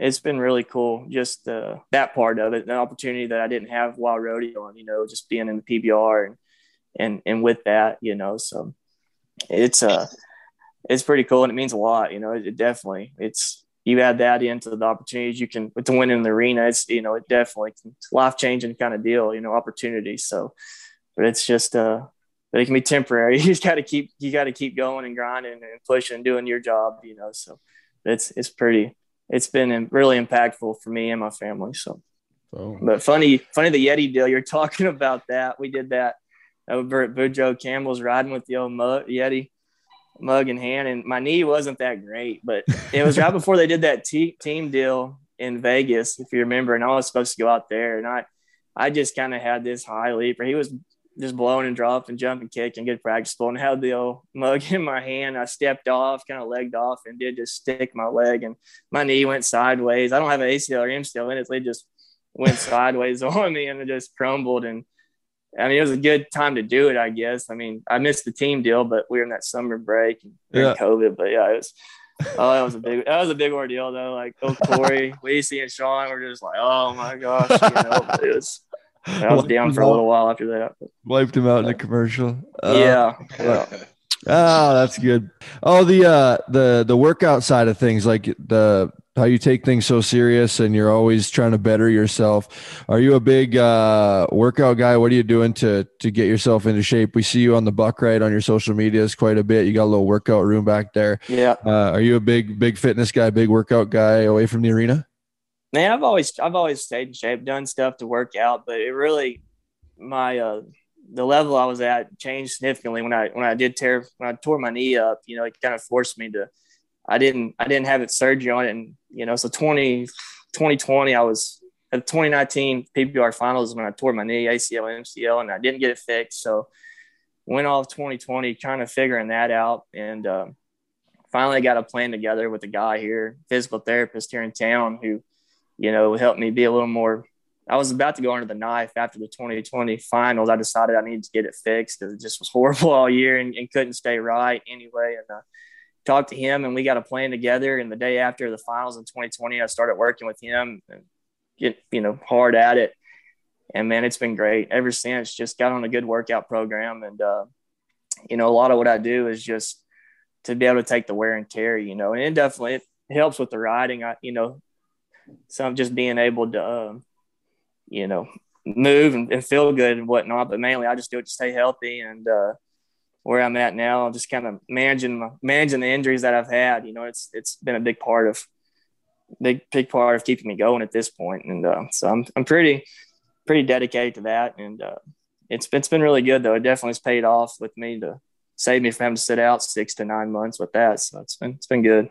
Yeah. Have you incorporated like some Pilates or yoga into your routine, Cody, to help with there's movements. It's not just straight up like yoga Pilates, but it's a lot of movements that are pretty similar to that. And I haven't lifted weights since high school, and I was totally against weightlifting and all that. Just thinking I don't want to get all blowed up and bulky, but after like a lot more squats and deadlifts, and man, it's just the muscles around the knee is just.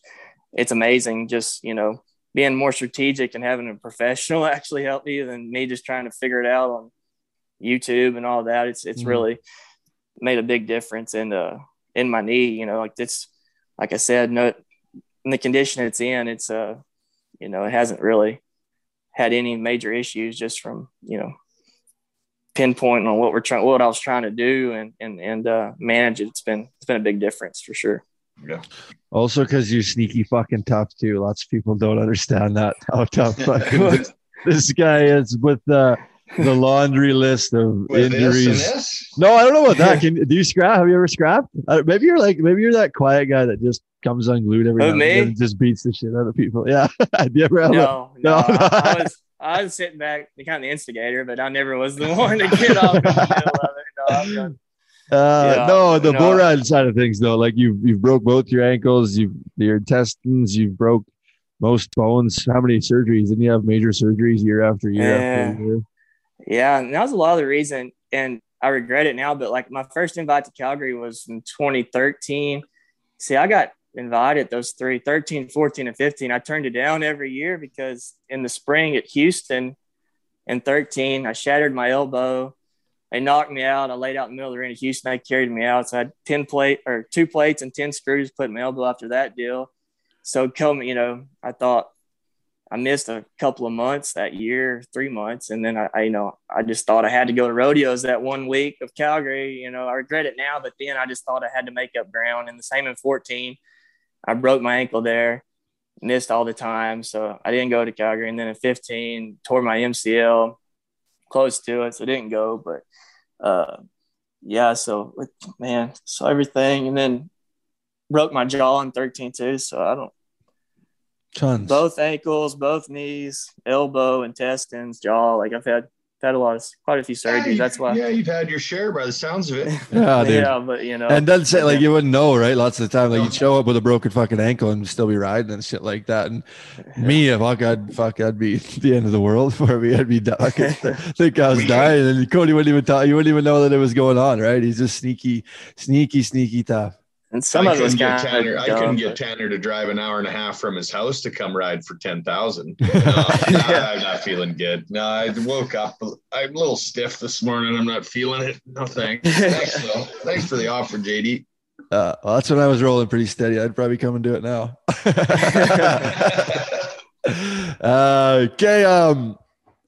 Very knowledgeable of the past. I've talked to a few different people about, there's not a bunch of crazy stories, that's for sure. But everybody goes back to your like love of bull riding and knowledge of like the 90s and the NFR and all that stuff. So I'm assuming when you hear like the Ross Coleman and Jess McBride podcast, I liked interviewing those guys because that was like my memories of growing up. Was that kind of the same as you? That stuff really sticks out for you. Those who were your guys, or who were your idols back in those days? Who'd you look up to, and what stands out maybe as the top guy or somebody that you really looked up to growing up?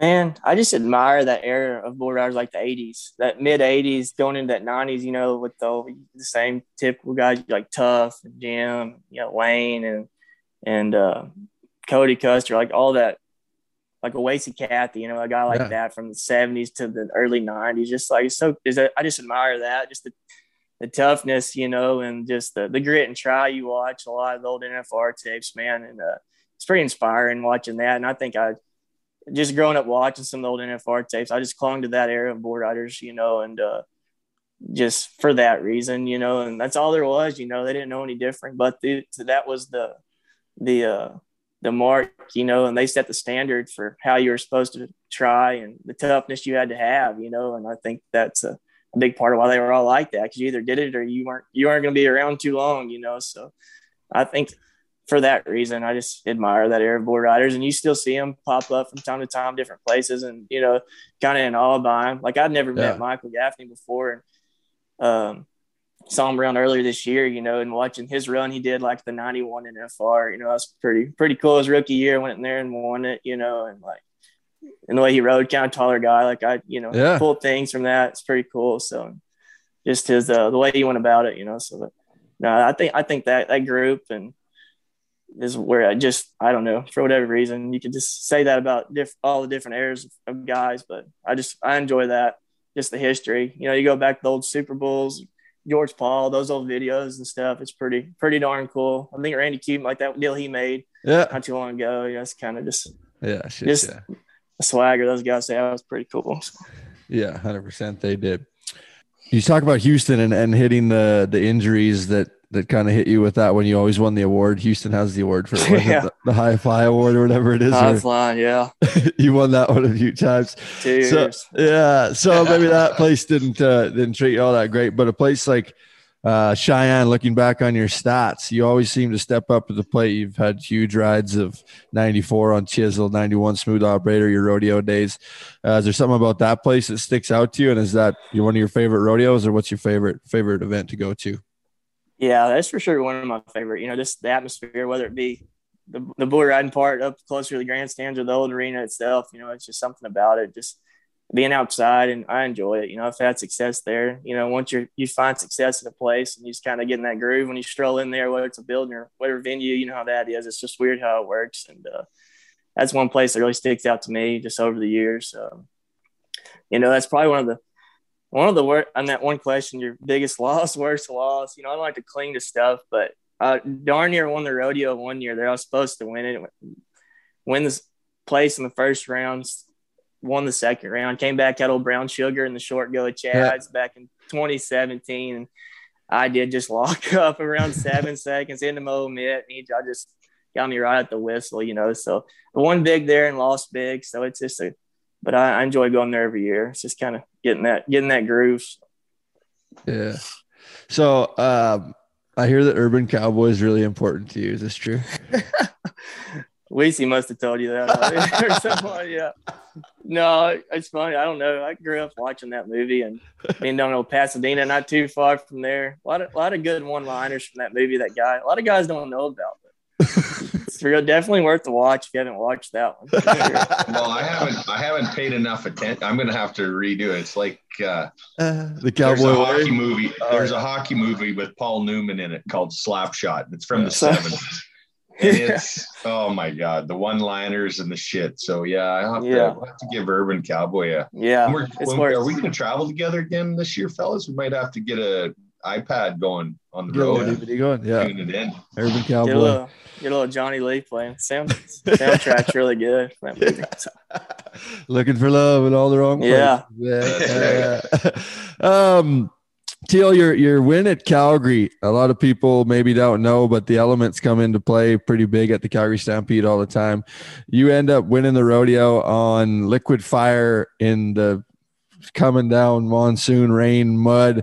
Have you rode in mud like that before? I know Cheyenne, some of them places are like that. Calgary always seems to be a little bit more up there, but winning 100,000 in that type of atmosphere, was that something pretty crazy in your career? Yeah, and that was probably one of the biggest wins, if not the biggest win of my career, just because of that reason, just the conditions and everything. It was my first year there, and it was pretty special. I've ridden in mud, bad muddy conditions, but everyone was just pouring down rain. And I think it started the day before in the wild card round. I rode nailed there, and I mean it was coming down even worse than that, and that was a big ride for me there. And then going to the next day, it was pretty cool. It was one of those deals you ride it, kind of like a storytell deal, whatever, and how it all came about and ended for me. But it was pretty special, all in all. It was for sure. I think it's one of the biggest wins of my career, just for that reason. So pretty special, And I'd actually ridden nailed at Pinoca. That was the first time I got on nailed in Pinoca, and then got on there at Calgary. I was able to get on 2 more times since then. That was pretty special bull himself, but it was having him there in the rain like that and getting him rode. It was pretty cool. And then winning the 100,000 on liquid fire. Yeah. Big, scary motherfucker. Yeah. Hey, Scott. He ran him in there. Yeah. He about ate my lunch too. I got off in a bad way, like right by the fence, and he just wheeled around. There was no space between us, but he just passed me by, but for some reason, and it was pretty cool though. But on a bull like that too, he was just soaking wet and hot rolling in there. He was rocking and rolling in the bucket chutes, as do most bulls. I came to find out when you go north, like they're big and they rock and roll in the bucket chutes, but it was cool. So. I was going to ask you that too, because if you look at lots of your World Finals picks, you always, a lot of the times, go to the Canadian bulls that come. Yeah. Is there something, the size or the heat or what kind of draws you to those Canadian bulls? Yeah, I like the size of them, and that, and they're all really good, But yeah, it's funny. They're like, what is that?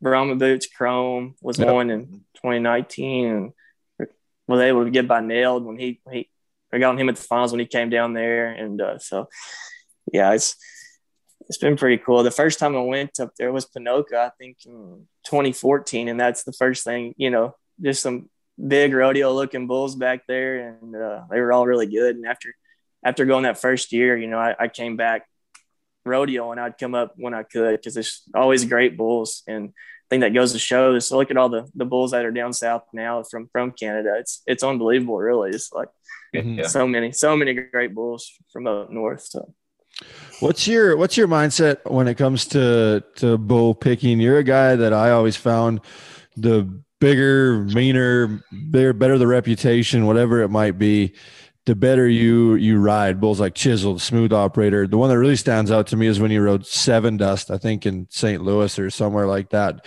But bulls that other guys don't ride, they don't get along with, or whatever it might be, is that make you want to ride them more? Lots of guys it'll go the opposite way and have an excuse of not riding them, right? It's like, well, what the fuck am I supposed to do? But you always step up to the plate and you seem to ride those ones better and have had success. Is that something that you strive for, or is that just natural to you? Man, I think it's just you have to get that fire. I think like you talk about Seven Dust, that time I had him, it was in St. Louis. Mm-hmm. I came back last in the draft. Like, I didn't pick him like I had him, but obviously it wasn't one you'd pick if you had a higher pick. But when I knew like there was 3 guys left and I was in that last hole in that situation. And you knew what you were getting. I knew I was getting on Seven Dust, so my motor, I switched my mind. I just got that fire and you just get mad, and that's what I do on like a bull like that, obviously no one wants to get on. It's hard to get by. But you just got to get fired up and get to that next level. And I've always been able to do that. You have to. It just gets my motor running when a big stout bull like that rolls in there. He's hot. It's just so funny how different those bulls are. And those bulls like that you talk about, they play the game. Like Chisel, he's pretty cool and calm. He can rub in the back pins, but even him, he'll roll in the buck and shoots, and he presses that right shoulder on the gate like he's ready to roll. Like I call it. They're all talking crap in there. They play the game, and that gets me fired up too. Like how smart those bulls are. And just how competitive they are. It might sound crazy, but they are, man. It's nuts. Yeah. And, that gets my motor running. Bulls like that are just so smart and love it. And I feed off their energy, when they're big and mean like that, like it gets me rolling, and I think that's how I've been able to do that and get by those bulls like that, just kind of that switch, using that energy they have and intensity. And I just feed off of it. And I like getting on them, So it's cool. Teal would have been first in line in Las Vegas for the NFP tat, I think. Oh, fucking right. That's what I said. He's sneaky, like he's quiet, calm, cool, collected, but this guy's a bad one. Remember Nathan Shopper, Teal? Oh yeah. Oh yeah. Yeah. You know what I mean? He was always calm and quiet too, but then Snap Long John. Like, it's like you guys have a switch, that mindset. It's like the quiet but bad motherfuckers, badass bull riders that ride the bad ones, ride the rank ones, world champion, right? Like, it's cool. That's why I love getting your mindset towards it, because a guy like Chase Outlaw would go about bull riding a different way than you would go about it, right, on the outside. So it's always fun to see the different guys that have success, the different mindsets that they have towards it, and what works for every guy. So it's awesome. Like back in the old days, that's Scott Bredding right there. Chill, just show up. Yep. You'd have to force him to say hello almost, and then he just snap out Sugar Ray for 95. Yeah, 97. Yeah. I think he was. 97. Yeah, actually, you're right. Well, 95 once, and then 97 later. I think he tied the record, and then broke it. Yeah, he rode him twice that year. Teal, what's huge rides, huge scores? 94 chiseled, smooth operator. We've talked about, one of the only guys to try to ride in solo. Back in the day, the rodeo days too. Maybe it was clinching the world championship. What stands out, Calgary Stampede? What stands out as your favorite memory within the sport, favorite ride type of situation? Is there one that stands out more than the others? Man, it's hard to say. It's hard to nail down just one, but good, Cody? When you're that fucking good, it's hard. When you've had so many of them. Hell yeah. No, I'm saying that, but I'll say it. I'm saying it. I take pride in knocking down those bull of the years. Whether they were PRCA bull of the years or PBR, I enjoyed those moments, having like a Cap Blue, PRCA Crystal Deal, Spotted Demon, like knocking some of those down the PRCA side. And then the PBR bull, you're like, I like those moments for sure. Just being matched up with those bulls and be able to get them rode. Like, I take pride now. I like to say I was able to knock those downs in those different moments. But as far as like situation and everything, that ride in Calgary on Liquid Fire really stands out to me. Just the whole day and how it all transpired. It's pretty special to me. So, and like I said, that was kind of a point in my career where I was, about to make the switch to the PBR, and just that little extra, the win, the confidence you gain off that has kind of helped propel me into just jumping into the next year and rolling on with it. So that one stands out to me, of all the NFRs and moments, it's that right there is pretty special to me. Okay. Well, this is wicked. And I got a bunch more for you, but we won't keep you, all day, but it's been fun racking your mind and getting your thoughts on some cool stuff, as well as the team stuff. That's going to be fun to watch, and look forward to seeing where you can go. Before we do end her off, we have our infamous question that we ask everybody who comes on the show. So, Cody Teal, what does #NFP mean to you? Man, the first thing I think of with that is just like, there's no excuses. You know what I mean? Like, it's so easy just to find do the blame game, and whether, bull riding, I'll just use that for instance, just you find a reason to make an excuse and whatnot. But I think just holding yourself accountable in every situation, bull riding life, just no excuses, man.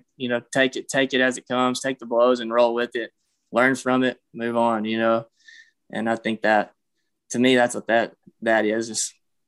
The definition of it is a guy that just doesn't sit there and whine and cry and make excuses, but just take it on the chin and just keep rolling with it. That's how I take it anyways. Oh, okay. Nice. I like it. Okay. Before we let you go, in the future here, looking forward, team series coming up. You're 29 years old, turning 30 this year, wife, 2 kids. What's in the future for Cody Teal? Goals? Just taking it day by day. How long do you think you're going to roll for? What do we got? What's the future looking like here for Cody Teal for the next little while? I kind of reset in my career because I was getting to the point, like, what do I want to do? Where do I want to go with this? And after the finals last year, man, I said 5 more PBR finals. That's what I put the mark at, and then as far as how specific I get year to year, that'll vary, of course, but that's my mark. As I've gotten older, it's something like I've really had to focus on, like, where I want to go with this and what I want to do. I made that mark, 5 more, and this marks 1 this year. So that's what we're working toward, and how specific each year get might vary. It's like what I want to accomplish in year to year, but that's where I'm at now and where I want to go with it. So that's the plan. Oh, I love it. Okay, buddy. Anything else that you want to do? We always ask everybody at the end if there's any other stories or anything else you want to promote or anything like that. Man, that about covers it. I'm just thankful y'all had me on. I enjoyed the podcast. Enjoy, to be able to be in the same group of guys y'all have had. It's pretty cool. So thank you guys for having me. We only have the best, Cody. Just remember that. Nothing but the best here on the NFP podcast, pal. That's right. Awesome. Okay, Cody. Well, we appreciate your time very much and look forward to cheering you on. We know you got the toughness and the skills to go as long as you want. So we'll be cheering you on from everybody at NFP. We appreciate you and look forward to seeing what you can do and hopefully get that world title or a team championship on top of that. So thank you much, and thanks for joining the show.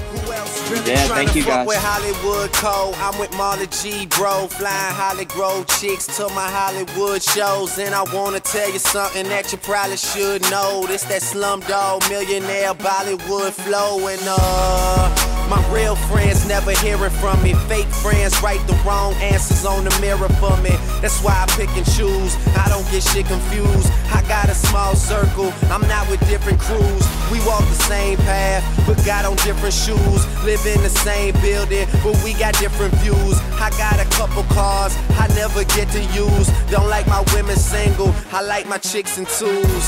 And these days, all the girls is down the road. I hit the strip club and all them bitches find a pole. Plus I've been sipping, so this shit is moving kinda slow. Just tell my girl to tell a friend that it's time to go. Now tell me how you love it. You know you at the top and only heaven's right above it. We own. It's young money, motherfucker. If you ain't running with it, run from it, motherfucker. Alright. Now somebody show some money in this bitch, and I got my bees with me gun in my boot purse, and I don't bust back because I shoot first.